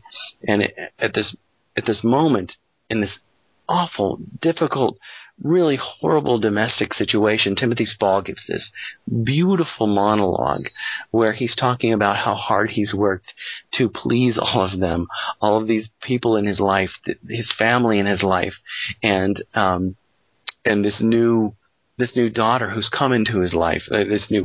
She's a woman. She's not a new daughter. She's going to be a part of their family now. And he basically screams this monologue where he says, where's the bolt of lightning? Secrets and lies. We're all in pain. So why can't we share that pain? I spent my entire life trying to make people happy, and the three people I love the most in the world hate each other's guts. And it's just this moment where I remember watching this movie in a theater and seeing Timothy Spall yell that line, secrets and lies, which is which until this moment you just think it's going to be a thematic idea of the movie. But he actually says it. And in a Mike Leigh movie, I wonder if when he says that movie, Mike Leigh didn't just say, that's the title of the movie. I mean, I have no idea if that's the fact, but I love that moment looking back, because at the time it was so jarring to hear him yell secrets and lies at that moment. Yeah, I'm thinking, because I don't think David Thewlis or anybody ever says naked, like in Naked. Right. And I don't think in Happy Go Lucky, even though it's obvious it's a reference to her outlook and her sort of demeanor, I don't think anyone ever says she's happy go lucky. Right. So I'm trying to think, Mike Leigh seems to have these elliptical ideas for like what to name his movies. And so that's why it seemed so obvious to me at the time, and why I love it so much. Because over the years, every time I think about this particular topic, this thing comes back to my head. That guy yelling in this moment, secrets and lies. It just struck out for me so much. And by the way, I'm totally okay with these getting screenplay nominations because, and I'm sure you are too, Dingus, but what goes on, because it's great listening to David Thewlis, by the way, talk about how they shot Naked, is they improvise and then they do the scene again and they do it again, and a screenplay definitely forms itself. It's not like it's basically like stage rehearsing a play without the dialogue written in, and the dialogue occurs naturally. And they eventually, through improv, create a script that they use to shoot that establishes dialogue. So it's not an improv movie in the same sense that Whose Line Is It Anyway is improv sketch comedy. Yeah. Right, but giving one person credit for it still seems weird. Fair. Oh, yeah, right. Fair enough, Dingus. Right, exactly. When it's a collaborative effort between the actors. Yeah. Right. All right. So, Kelly Wand, what is your second favorite titles of a movie said in a movie? My number 2 movie thing in a movie from the title and said in the dialogue would be Go, because I can't wait to. Yeah, I'm so glad you're going to get in trouble to clear the way for my number 2 pick. Go ahead, Kelly Wand. In Go, when they say it, it's always the right decision. So it like leads you. They never say go. They say go. Yeah, in Go. Like, well, they might say, like, I'm going to go over here and get a sandwich. Do you want one? No, Jay Moore tells her when she gets to the house, because she's there to buy ecstasy, right? But it's actually a drug bust. So as he goes past her, and you don't see it till the 3rd chapter of the anthology, he's like, go. Oh, okay. I guess I didn't remember that. Darn, so you're not going to get in trouble. But then also there's Car Chase where they say go a lot, a bunch of times. Like someone's yelling in the car, like go, go, go, as if, right. Like that kind of thing? Then, yeah. Okay, right. And then also when they hit her later with the car, they also go, go. But specifically Jay Moore whispering go is your pick. Yeah. We don't see a lot of Jay Moore in our 3x3s, do we? No. Yeah. So, Dingus, you don't want to get him in trouble or anything? You don't have any... You don't want to question him? That's fine. So they're both vehicular related, in a way. Speaking of vehicular related, Dingus, real quick, tell me again the topic. The title of the movie said within the movie. So basically you're saying the topic is the title of the movie in the movie? Title of the movie said within the movie. Do you have something where it's it's printed on something? Well, maybe. Well, certainly it wouldn't be a character's name, I would suggest. No. Okay, so here you go, because it's not a character's name. Right. This is never said out loud. And by the way, the reason I love this topic is because normally I hate when I love when a movie has a title that is not said in the movie, where you have to think about why is the movie called that. Right. Like that's left up to you in the audience. So mostly I don't like when movie titles are said. In this movie, the title is never said out loud. So that I might be in trouble there. However, the moment the title appears is super important. And I went back and looked at it and learned a couple of things that actually I don't think I remembered or maybe never even realized. But in the movie Sorcerer, Kelly Wand, stop laughing. These drivers have to drive trucks full of nitroglycerin through the treacherous jungle. And there's a point in the movie where they have to they have to go through this truck junkyard and find which trucks they're going to pull out and repair for this perilous journey. They're in some horrible pit of an unspecified third world country in South America. So they're going through looking at all these rusted, broken down trucks, and they discover one that is called Lazaro. And it's called that because it's named, like apparently in South America they name their trucks. It's printed on the hood, Lazaro, which is Spanish for Lazarus, which makes perfect sense in the context of the plot, where these guys have had terrible things happen in their lives, and they've had to retreat to this small town, and this option to drive these trucks full of nitroglycerin to do this perilous mission is a second chance for them, a kind of a resurrection. So Lazaro is the first truck they get, and there's an awesome montage of these guys like repairing the truck and fixing things up and putting lights on it and, you know, doing the timing of the engine and all this crazy like machinery stuff. And they're fixing two trucks. They paint on the back of them the word peligro, which is danger in Spanish, which I thought was the name of one of the trucks. The name of the trucks aren't peligro. That's on the back of both of them, meaning danger for the nitroglycerin. So one of them's called Lazaro, and you see that. The trucks leave. You don't know what the other one's called. The trucks leave, they're driving, and then at one point, very clearly, and I'm convinced that Friedkin completely knew what he was doing about when he unveiled this. When the second truck, the one not called Lazaro, takes off, you see on the hood of it a little drawing of what looks like Pazuzu, the demon from The Exorcist. It's totally a Pazuzu outline. The truck drives on, and then later you see it enter the frame during one of the montages of the trucks driving around, and you see stenciled on the side of it. These men didn't paint this there. The truck came with this name, the word sorcerer. And the first time you see that, and that's the truck that's not Lazarus, that's the one, spoiler by the way, that's going to blow up and instantly kill the two men in it. When it clears the frame, there's a shot of this demon sculpture of like some sort of Mesoamerican demon carved in rock behind where the truck was. So I love that that's the reveal of the title truck. That's the one that's going to kill the two men. It's clearly related to some kind of demonology. And if you read more into the script, this isn't ever said in the movie, by the way. Sorcerer refers to this local superstition that when men died, a sorcerer, a necromancer, would breathe life into their bodies and give them false life. It wouldn't be real life. They would become like the Walking Dead. The sorcerer was a kind of a necromancer. It's not in the movie. That's just part of the script that if you read about it, it's in the novelization, which is where I first heard it.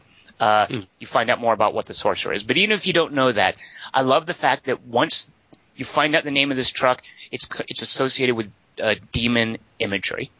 So it's part of the Exorcist mythos? Well, Sorcerer would have been after the Exorcist, right? Clearly, the little drawing on the hood of the truck is a Pazuzu thing. I don't know if it's part of the same mythology, but it's definitely William Friedkin playing with this idea of something demonic. I mean, I remember as a kid seeing Sorcerer and being super disappointed that there wasn't like a magician or a magic user or something in it.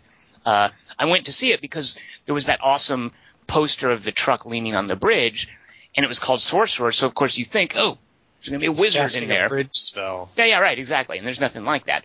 But I do think it is Friedkin sort of tying in this local superstition and this demon imagery. He's connecting it very loosely to like a bridge, like a rickety bridge, Kelly Wand. Yes, absolutely. And the truck's his metaphor. Thing is, they never say sorcerer out loud, so I don't know if I'm in trouble, but I'm throwing myself at the mercy of the court on this one. You need no mercy. This is perfect. I think the word "say" in this regard. I think with film language, I think you can use that. The truck's saying it. The trucks don't talk, Kelly Wand. No, the filmmaker is saying it. I think that's fine. I think that perfectly understands the spirit of this topic. All right. So, Dingiston, what would be your second favorite? Not quite as good as your number one choice, but better than the Secrets and Lies topic. All right. Here's a quote from it. That's why every trick has a third act, the hardest part. The part we call the Prestige. Interstellar. Oh. No, it's not called Interstellar. It's called the Prestige. And the reason I love this so much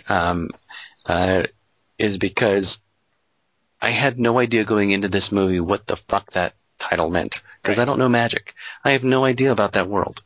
I've watched a couple of shows here and there. I don't really care for magic that much other than seeing it in person. I don't understand watching it on TV because that makes no sense to me.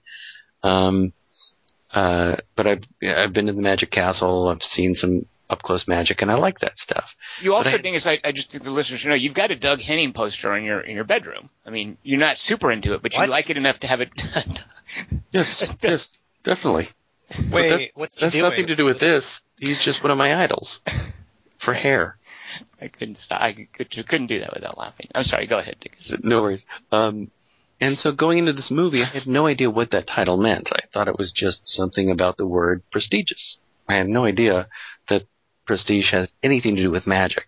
And so that opening sequence of the movie, and this is unlike Secrets and Lies in that the movie immediately reveals, well, not immediately, but within the first sequence reveals why it's called that, but then it continues to reveal why it's called that. And for a very good reason, it continues to reveal why it's called that. So, so Michael Caine starts talking to you and telling you, a magic trick has three parts to it. It has the pledge, where, you're shown something extraordinary or shown something normal, and you have the turn, where something extraordinary happens to that thing, and then you have the pledge, where it's returned to you. And the way that the title of the Prestige keeps giving as the movie goes on and as you get into the layers of the movie is utterly pleasing to me.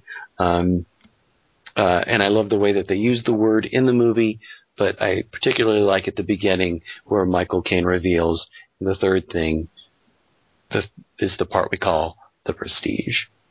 So, Dingus, you'll be glad to know we might be watching that. There's a 50% chance we'll be watching that for our fundraiser movie. Wait, what? 2 weeks from now. Yeah, it's gotten votes. So the fact that it's got votes means it either will or won't be the movie. There's a 100% chance of either one of those happening. 100 divided by 2 outcomes, 50%. So stay tuned. Wow, I forgot you said that. I shouldn't have chosen it then. No, it's okay. Yeah. I'm glad you chose it. You're basically paving the way for us maybe watching it in 2 weeks. All right. Kelly, I wanted to have a question for you. Yeah? What's your favorite instance of a title being said in a movie?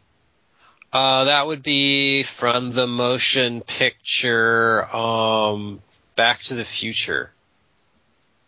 They don't actually say that. Yeah, he does, actually. Oh. Doc, you know what? Yeah, I can see him like, we have to go back to the future, Doc. Is that like that? Yeah. He says it so obviously, and he points.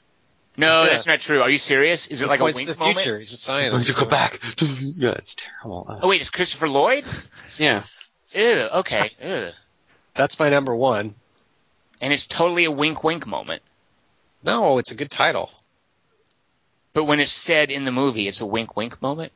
Well, it's a plot point. Actually, I think, Tom, most of that movie was improvised. So I think... No, they all had to relive it before. It was the opposite of improvised. I think he was right. They were just improvising, and at that point, Robert Zemeckis was like, that's the name. Time is never improvised. Write that down. Kelly Wand, do you know, I can prove to you, and you will agree with me, by the way, that time travel is not only possible, but I can prove to you that time travel is possible. Do you believe me? Once you turn the machine on, then you can go back to that. I'll just claim that as a victory. All right. Are you guys ready for my number one? Wait. No. Yeah, sorry. You missed your chance. You'd have to believe me. That's the joke, is you just say that to someone, and they're like, no, it's not. And you say, yeah, but it's only possible at a fixed rate. Actually, not a fixed rate. That's untrue. But it's only possible in one direction, because we're constantly traveling through time. I know, it's kind of dopey, but, if you do it like at a bar with people drunk... That's as dumb as what I said. Right. What do drunk people do, punch you? No, you can make $1. Hey, did you know that you traveled through time? If they're a belligerent drunk, they might. Otherwise, you might be able to... come into the bar and announce that to you might be able to make $1 or $2 if they're not belligerent. Yeah. All right, my number one favorite, and I was kind of worried one of you guys was going to scoop me on this, because this is immediately what I thought of when Dingus announced the topic. I've said before, I have this theory kind of that there are certain perfect movies, and that's a movie where the script, the actors, and the director all come together. They fit perfectly. They understand each other. There are very few of these. I would call Casablanca one of them. More recently, I think Toy Story 2 is one of them. Sort of like Sainthood, it takes a while before this applies. So currently, The Avengers is maybe a candidate for one of them. But Jaws, of course, is one of them. Avengers. One of my. This is a great one. So Kelly, I'm going to give you a line. You ready for this? Okay. Forget it, Jake. It is Chinatown. What movie is that from? Diner? Oh, you were close. I almost chose Diner, you jerk. They're both on the East Coast. Actually, no. Chinatown's on the East Coast. Wait, Chinatown's so on the East Coast. They're both in America. Because You really know that the movie? East Coast is so deserty. Well, China is the East. So I love how in Chinatown the word that's the iconic line, by the way, and I think it's iconic not because it's iconic because that's where it's clearly expressed that Chinatown is kind of a metaphor, but it's been discussed before. There's been groundwork laid for Jake Gittes having previously worked basically as a policeman in Chinatown. The cop who's constantly dogging his steps in the movie, he confesses at one point to Faye Dunaway, yeah, we were partners, we worked Chinatown together, we were told to do as little as possible. So now that he is a private detective, that's kind of his past that is haunting him. So over the course of Chinatown, the movie, he gets caught up in this mystery. He discovers the famous bit with Faye Dunaway saying, that's my sister, that's my daughter, that's my sister, she's my sister and my daughter. Discovers that she's a victim of incest. Her father has raped her. She got pregnant. She had the baby. So it's her sister and her daughter. And he determines to save them. So he arranges to get them out of L.A. into Mexico because the guy who is her father, who's trying to find her, is a very powerful villain named Noah Cross, played by John Huston in this. So he arranges to get them out of the country.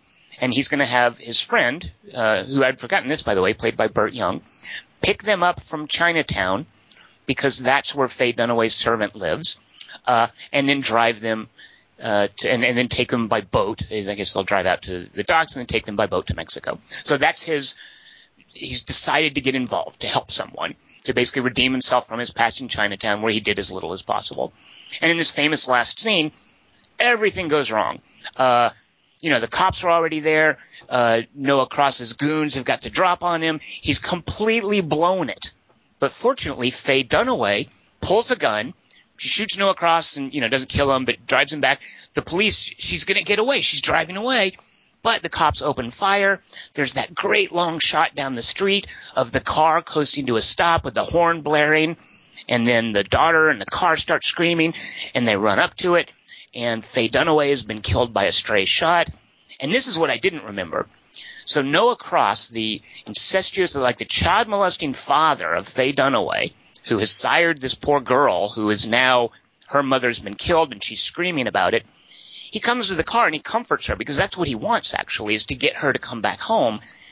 So not only is he going to get away with murder, which is the central plot that begins Chinatown, it seems to me, and Jake Gittes is keenly aware of this when he watches all this unfold in front of him, and he's completely stunned. It seems to me he's keenly aware that probably this girl is going to get carried away and then raped again, just like her mother was, which is hugely chilling. And watching John Huston play this just really creepy guy, reassuring a child, and he clearly has no way how to communicate with children, and then dragging her out of the car. He's gotten his way. He's gotten away with murder. And Jack Nicholson now knows that he is completely, not only has he failed, he's been instrumental in causing this. And he's stunned by this. And as he is led away, one of the cops says to him, and it's amazing the line delivery because it's almost soothing, one of the cops says to him that line about, forget it, Jake, it's Chinatown, which is a metaphor for that classic noir principle that you can't escape your past, you can't accomplish anything, it will all fail in the end. And that's sort of the bleak point of Chinatown, and that's what's summed up in that line. Forget it, Jake. It's Chinatown. So there you go. There's my number one pick, and that's immediately what came to mind, Dingus, when you mentioned it. Yeah, that's a great one. I love that. All right, Kelly Wand, you are next. What's your favorite? Or no, Dingus, that's you. What is now your Back to the Future? Do you understand what I was getting at? It's a metaphor. Yeah. So he's Sure. going back to where he was. It's really the present, because time travels one direction. I do think of Christopher Lloyd's performance as right up there with John Huston in Chinatown. All right, Dingus, what is your favorite instance of, and I'm guessing it inspired this topic, of a title set in a movie? It did not. The thing that inspired this topic is not here. This is something that I feel foolish bringing up after your awesome breakdown of Chinatown, which is really a great choice.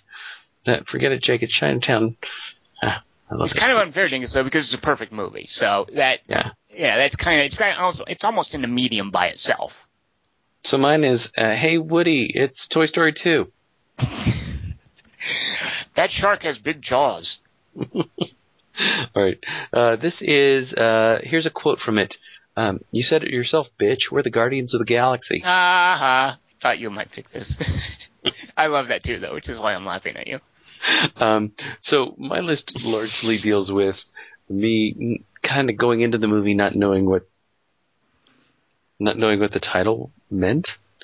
And so I don't have any understanding of the comic book world, obviously. I think people who listen to the podcast we just did will be very clear about that.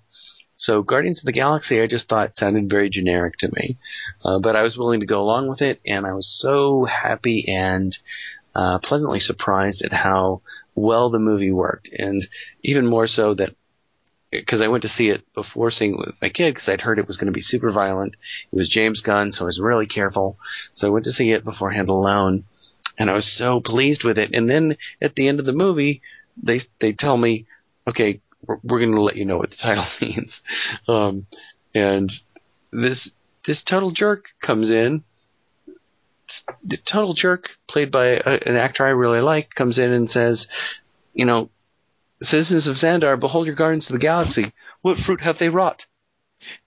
That's really the lot. Wow. Because I remember Chris Pratt saying it, but oh my God.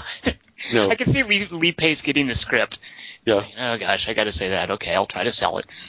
Behold your Guardians of the Galaxy. What fruit have they wrought? And then they go through all that stuff with the stone, and you can totally see Chris Pratt selling this line, just as Jack Nicholson sold the line. You had Tom. No, it was some random policeman, and Christopher Lloyd sold the line.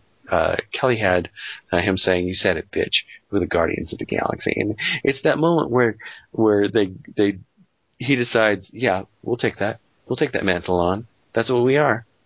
So I absolutely loved that, seeing the movie, not knowing what the hell that thing went, not believing that any of this was going to work. I couldn't believe that this movie was going to work.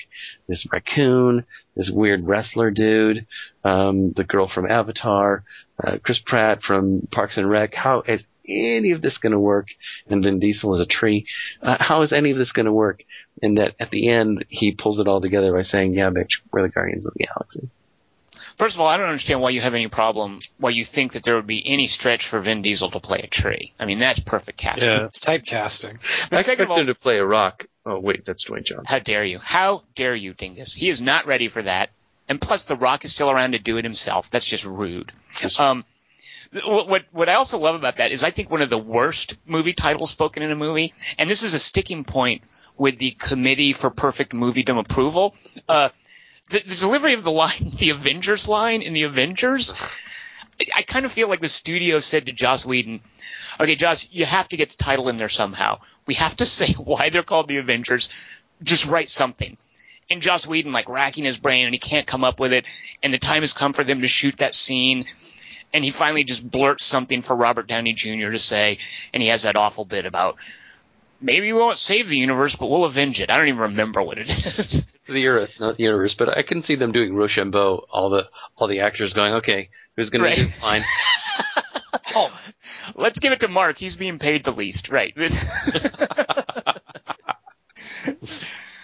All right, Dingus, what do the listeners have for us for their favorite titles spoken in a movie? We have a fellow named James Miller.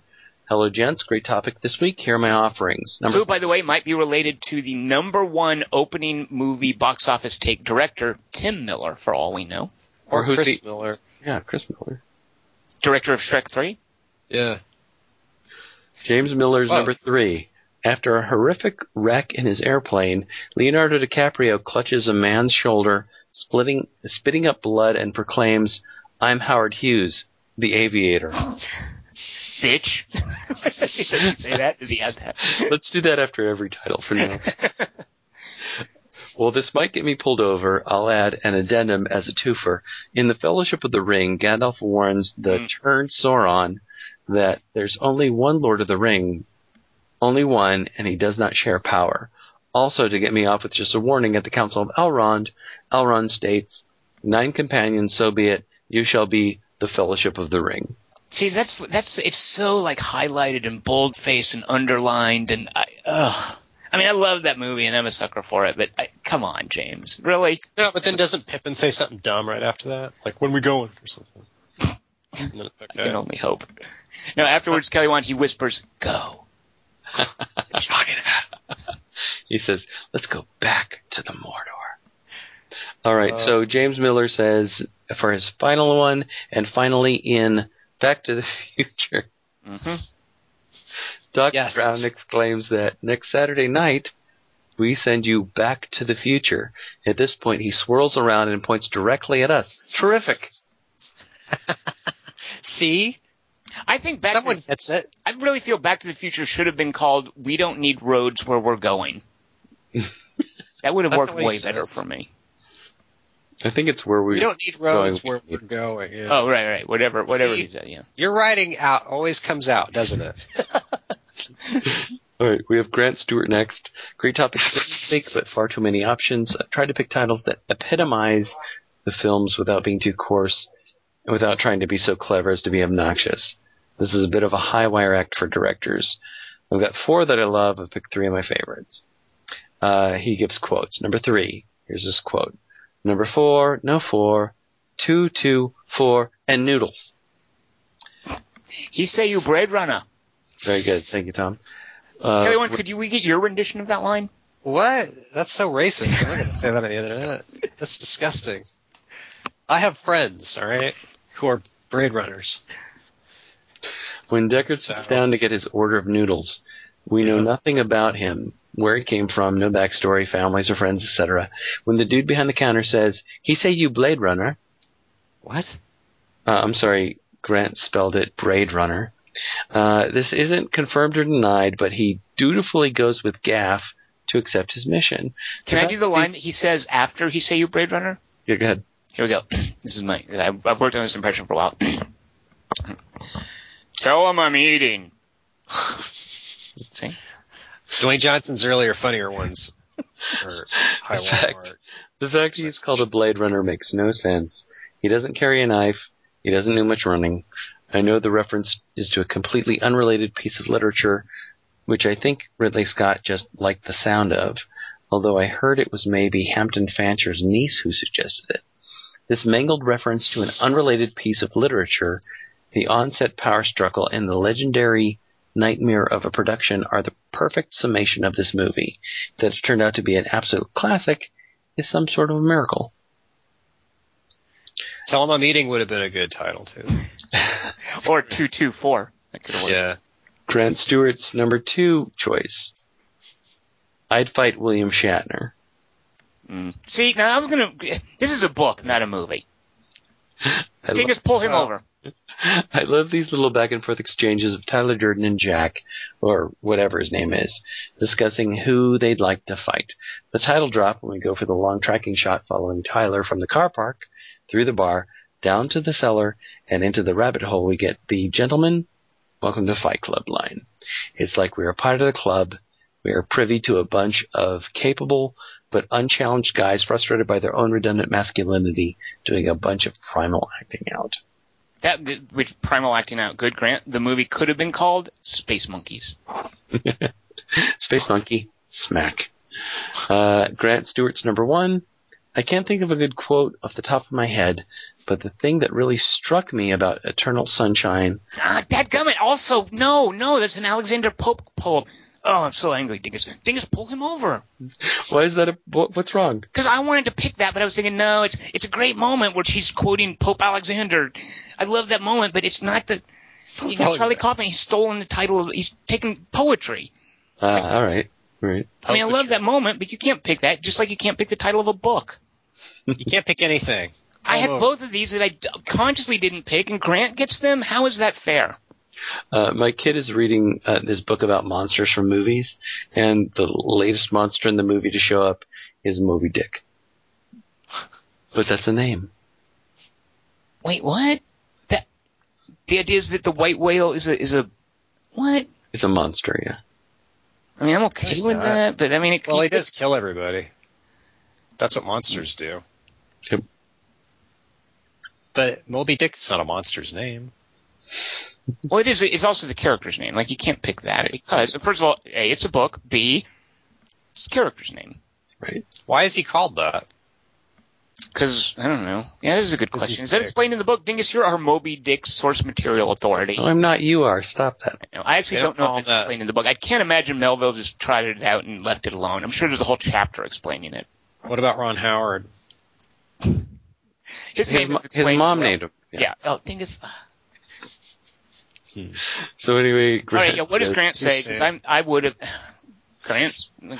Eternal Sunshine was that, although the story is ostensibly about Jim Carrey and Kate Winslet, the real crux of the movie is summed up in what could almost be a separate short film starring Kirsten Dunst, Mark Ruffalo, and Tim Wilkinson.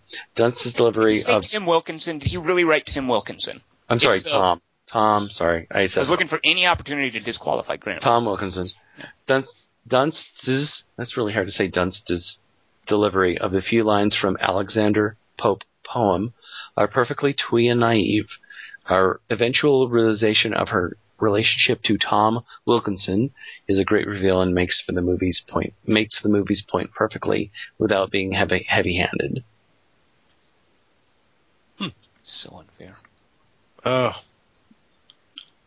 Look, it's just an easygoing interchange with the cops just hanging out.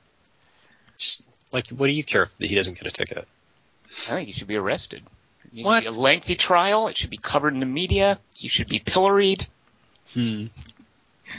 Next we have Paul Weimer. Hi guys, just going to give the lines from the movie without fuss, without putting the wrong actors on characters this time. Number 3, they call me the Lord of War, but I believe it really is you. Number 2, Inception, is it possible? And number 1, sorry, number 9.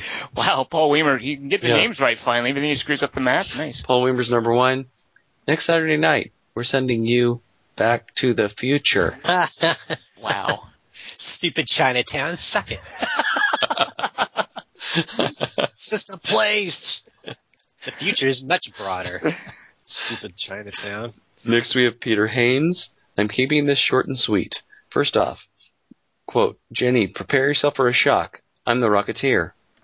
The Rock a who? Because Jennifer Connelly, hot damn. Right.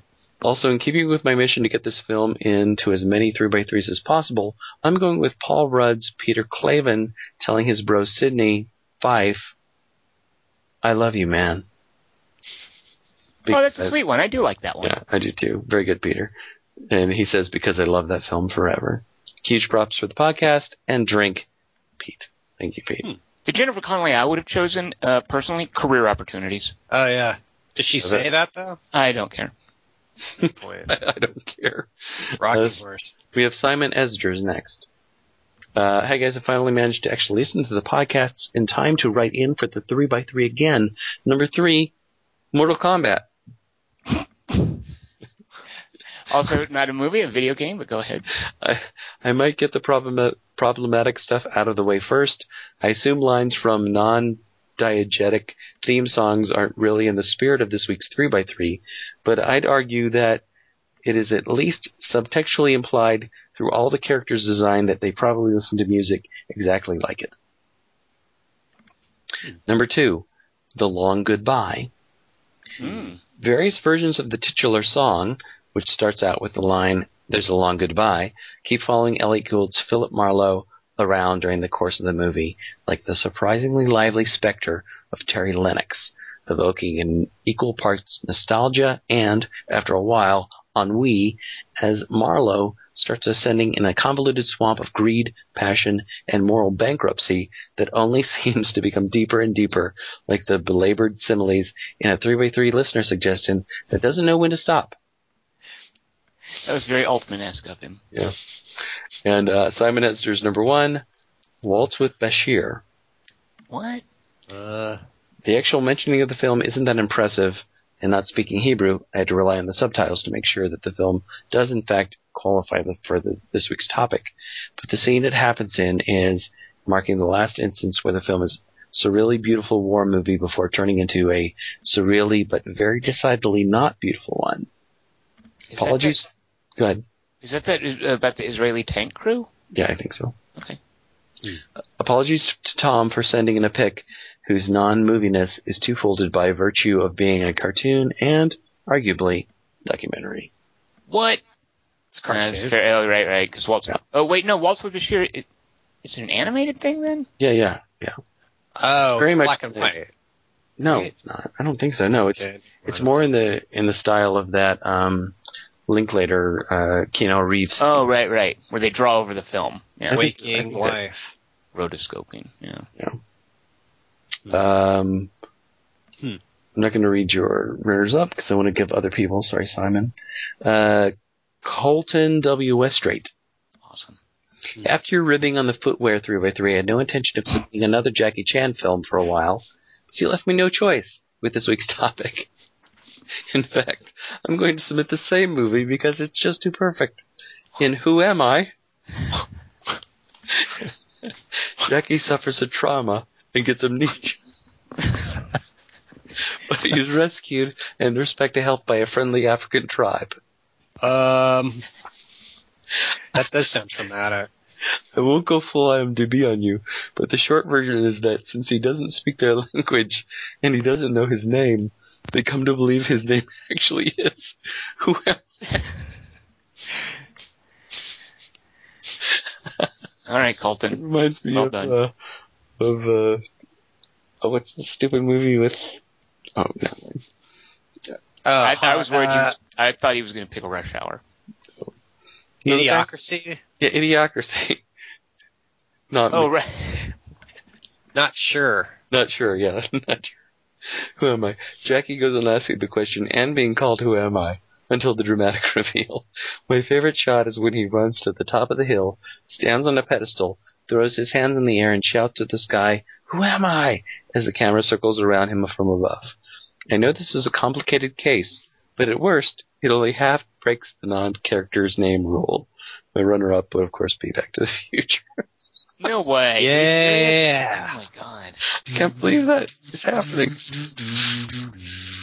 All right, we have Nick D. I'll give you the titular quotes. Number 3. They tell me you are a man with true grit.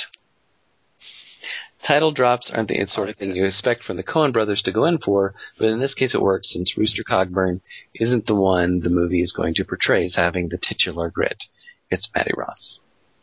Also, that might be, I don't know that, so that's from a book by Charles Portis. Yeah. I don't know that Charles Portis would actually write that. Like, I think that maybe the words true grit might not have actually appeared in the book. I could be wrong. They are in the book. They are in the book? Okay, I take it back. All right, Nick D, you win this one. I think. Right. So Nick D's number 2 is They Drew First Blood, Not Me. Oh, First Blood. No, I was going to say not me. Oh, shoot. If you haven't seen First Blood and all you know about it is that it's some sort of vigilante movie, I think it would be reasonable for a person to assume that John Rambo is the one who draws First Blood. I like the fact that this is the title they chose for the movie about a guy who is crazy, and that line where he says the title is supposed to be ironic. And Nick D's number 1, does that mean you play fast music jazz? Yeah, real hot. Oh, well, I guess some like it hot, but personally, I prefer classical music. Tony Curtis wins over Marilyn Monroe by pretending to be a cold fish who can't get it up. So this line is a bit of a double entendre, like the fact that the title works in both. Thanks, Grandpa.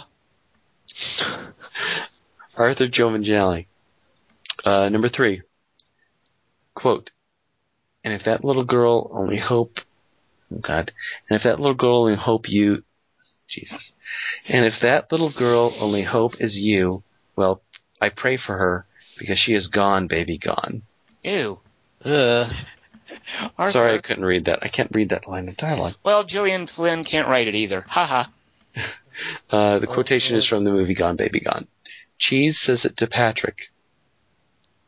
Before I saw this movie, I thought the title was a little silly. Wait but a I minute. ended up liking it. I feel like an idiot. I thought he was talking about Gone Girl. I take it back. He's talking about Gone, I Baby, knew you Gone. thought that. Right, the Dennis Lehane thing, and I thought he meant the stupid Gone Girl book / movie, and I just made it. I'll edit this out. Go ahead, Dingus. Oh, I think he's just missing an apostrophe S. And if that little girl's only hope is you, well, I pray for her, because she's gone, baby, gone. All right. So it is a girl who is gone, though. Yeah. Gone, baby, gone. So he's just My missing an defense. apostrophe S. All right. Right. Number 2 for Arthur. How happy... Wait, real quick. Who is Gone Baby Gone? Isn't Ben Affleck didn't direct that, did he? No, is Yeah. that Fincher? No, it's not Fincher. That's Gone Girl. Fincher did Gone Girl, but Gone Baby Gone is the one with Casey Affleck, which doesn't suck. Like I remember, it's not what's the show? Mystic River. Like it's not terrible like Mystic River. It's actually a good one, but I was trying to think who directed Gone Baby Gone. Affleck. Did he really? And he cast his brother in it? Okay, because I know he did like The Town. Yeah, he did. But the story was by Lehane Right. and by Ben Affleck. Okay, because I like Gone Baby Gone. Like that one I'm down with. And I can't believe I mistook it for Gone Girl. I'm an idiot. All right. He's the descendant of slave owners. Who is? Dennis Lehane? Affleck. No. As long as Casey Affleck isn't, I'm okay with that. Jesus. All right, I'm sorry, Dingus. We interrupted Arthur Giovincelli's picks. Sorry, All right, Arthur. his number 2 is... How happy is the blameless Vestal's lot, the world forgetting, by the world forgot, eternal sunshine of the spotless mind, each prayer accepted, and each wish resigned. This is a passage from Alexander Pope's poem, Eloisa to Abelard, is used in the movie The Eternal Sunshine of the Spotless Mind. Dingus, if you're not going to arrest Grant Stewart and Arthur Giovincelli, I think someone needs to. I'm going to make a citizen's arrest. You can deputize yourself, that's fine. No, you know what? Send it Back to the Future. But I think you're going to have a problem because his number 1 is Forget It, Jake, it's Chinatown. Oh, okay, I'll forgive him. What does he write about it? That's okay, Arthur. You're okay. You're like Jake in this situation, Tom. He's completely ineffectual and unable to accomplish anything. Yeah. Destroyed. All he says is, well, certainly not a long title. It is still used throughout the movie to great effect. Yeah. That's all. Like Shaft. Next we have Nick Dingle. I'll give you the titular quotes. Number 3. They tell me you are a man with true grit. Wait, you just read, I think you backed up, Dingus. I think. No, I didn't, but he sent it twice. Never mind. Oh, Nick, don't hit send twice, Nick. Just hit it once. Rob Favre. Hey guys, just one pick to send along this week. I'll send you the quote to see if you guess the movie. Right. Somebody said aliens. She thought they said illegal aliens and signed up.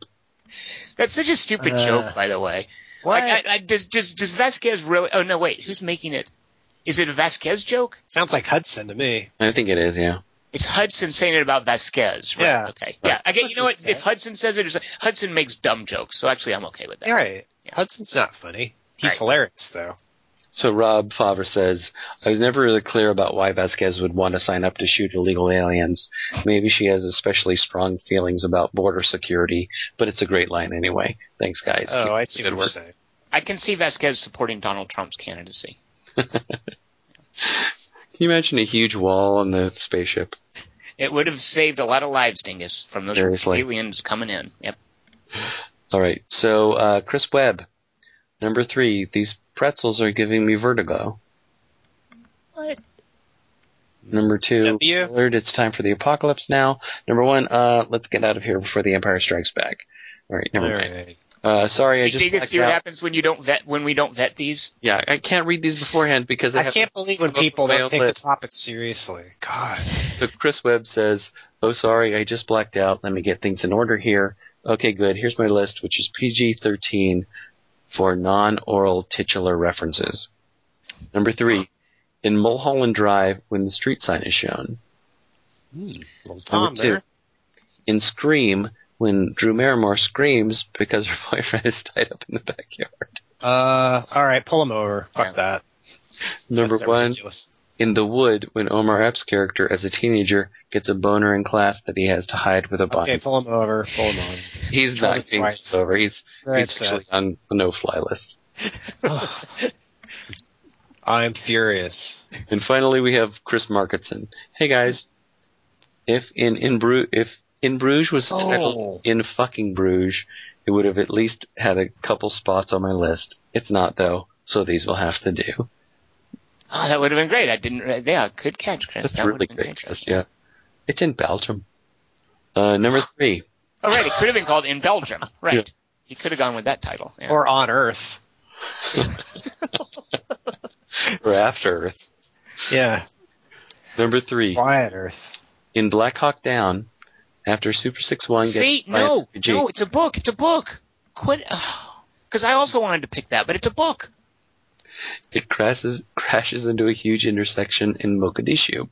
After the crash sequence, there's a voice over the radio saying, "We got a Black Hawk Down. We got a Black Hawk Down." Huh. Is he getting pulled over? He's not even getting pulled over for citing the name of a I book? don't mind. Pulled over twice. Tom, He says it twice. this is a double-edged sword. If you're going to say that previous material doesn't matter when we're making the movie, then you got to do it here. Thing is, this is a 3x3, not a movie. Yeah, it is. Believe me, we're in the middle of a movie right now. All right. Look at the screen and tell everybody to go home, and then go. Dingus is the Dr. Bong of my two monologues. Chris Marketson's number 2. We'll just tell them we're cops. Good idea. This is our cop car now.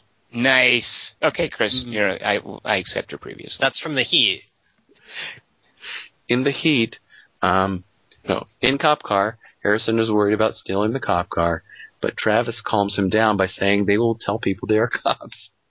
There's something about the confidence that Travis has when he says, "This is our cop car now," that I really like. It's that kid logic, which made me love Cop Car. Yeah. All right, you know what? Black Hawk Down is a good choice. I've decided. Chris just make me like Cop Car 2.5% more. At least someone could do it. I wasn't able to. And Chris Marketson's number 1. Start practicing harder, Neiman. Whiplash, bar 125, big boy tempo, 5, 6, and. In Whiplash, after physically and emotionally eviscerating Neiman for not being able to keep the right tempo while playing Whiplash, J.K. Simmons calmly continues with the rehearsal for the studio band. Thanks, guys. Chris. The name of the song, but since you picked Cop Car, I'm okay with it. Yeah. All right, so that's it. You guys have any... I really wanted to pick, just because I love the scene, and I don't know that the Coen brothers usually do this. Like, I think they have some movies where they don't say the name, but I like the moment where it is explained what the significance of a serious man is, where Michael Stuhlbarg is protesting that he is a serious man and he doesn't deserve these things that are visited on him. It's very Jobian. So I like Serious Man. That's my main runner-up. My main runner-up is Rock'n'Rolla. I love the way the movie begins with telling us what the definition of a rock'n'rolla is and how it ends with him saying, "Now I'm going to be a real rock'n'rolla." And then there are no more movies in that series. Yeah, that's what totally sucks about it, because I love that movie so much more than everybody else did, apparently. And it sets the table for a trilogy that never happens, because it says next, all these guys in the Funky Bunch or whoever they are going to show up in the real Rock'n'Rolla, because he says at the end, now because he's out of rehab, and he says, "No, unlike you," he's saying this to Mark Strong, "Now I'm going to be a real Rock'n'Rolla." And I love the bracketing, not bracketing, but the bookends of the title in this movie. Fortunately, we got Man from U.N.C.L.E. though. He's doing Man from U.N.C.L.E. instead of another Rock'n'Rolla. Yeah, we got that going for us. Yeah. Kelly, want any runners up for you? Man from U.N.C.L.E. All right, Kelly, what is next week's topic, and how can the listeners participate? Next week, you can participate by choosing your 3 most memorable in a movie, words of wisdom. If you'd like to participate in this contest, send your picks to 3x3@quarter-to-3.com. That's the number 3, the number or algebraic letter X, followed by another number 3, the A with the circle around it, the letter Q, UARTERTOTHRE. Any elaboration needed, or just words of, because there's some leeway there, Kelly Wand. You want us to be able to, like, no, you can only type the address that one way, or you won't get the email. Good point. So, yeah. All right. You guys have any questions? Dingus, do you? It's not word of wisdom like it's 3 best words of wisdom each words. Like it's not just one. I think we understand the idiom. Yeah. Yep. Yeah. All right, we'll see what happens, Kelly Wand, won't we? What? I am now going to read, and this is still a fairly long list, but so bear with me. I'm going to read from the least votes to the most votes where we stand in the 2016 fundraiser, where next week and at the next podcast we'll choose a winner to watch the week after that on the 28th. So here we go, from least votes to most votes. A funny thing happened on the way to the forum. Agera, Wrath of God, Das Boot, Goon, Ice Pirates, It's a Mad, Mad, Mad, Mad, Mad World, Leviathan, Martyrs, the original, No Way Out, Runaway Train, Sophie's Choice, Spotlight, The Dark Valley, Commando on the Front Line, documentary, not the Schwarzenegger one, Ghost in the Shell, The Battle of Algiers, Things to Do in Denver When You're Dead, a Serbian film, Battlefield Earth, Battleship Potemkin, Bend It Like Beckham, The Bothersome Man. It's like a bunch of bees. Corvette Summer. Emmett Ott, well, things that get the same number of votes. These are, I'll tell you the number of votes next week. These are things that got the same number of votes, and they get organized in a spreadsheet in alphabetical order. I think Kelly was talking about a Wicker Man. Corvette Summer, nice. Emmett Otter's Jug Band Christmas, Heat, The Prestige, Turbo Kid, Interstellar, Better Luck Tomorrow, Big Trouble in Little China, The Duke of Burgundy, Hateful Eight, Kafka, Lawrence of Arabia, Love and Pain and the Whole Damn Thing. That's one title there. Master and Commander, again, one title.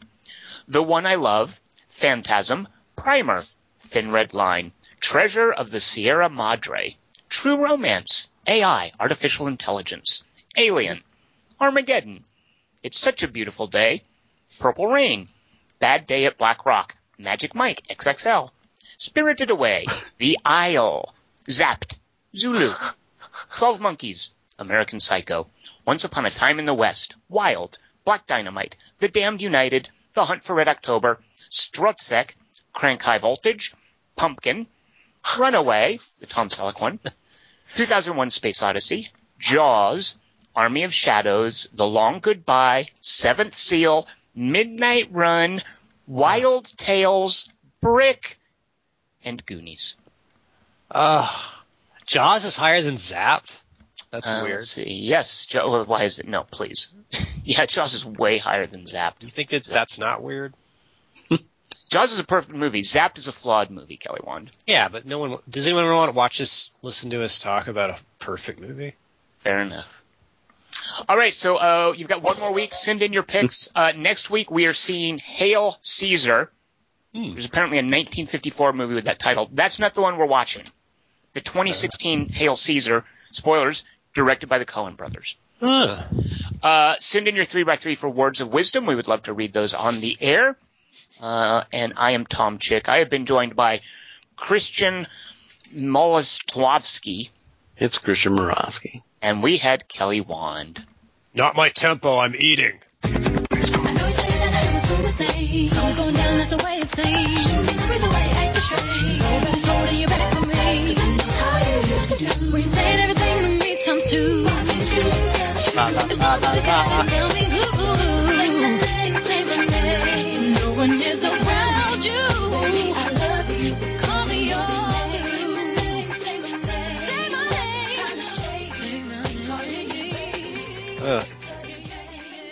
Dingus, that's my favorite Leslie Uggams song. How about you? Your crazy matches my crazy big time. I swore an oath to keep it secret. This lie has kept Apocalypse at bay for hundreds of years. We were afraid if the Queen's heart was destroyed, you'd lose your immortality or die. That wasn't your choice to make! He's so good as Groot. Maximum effort.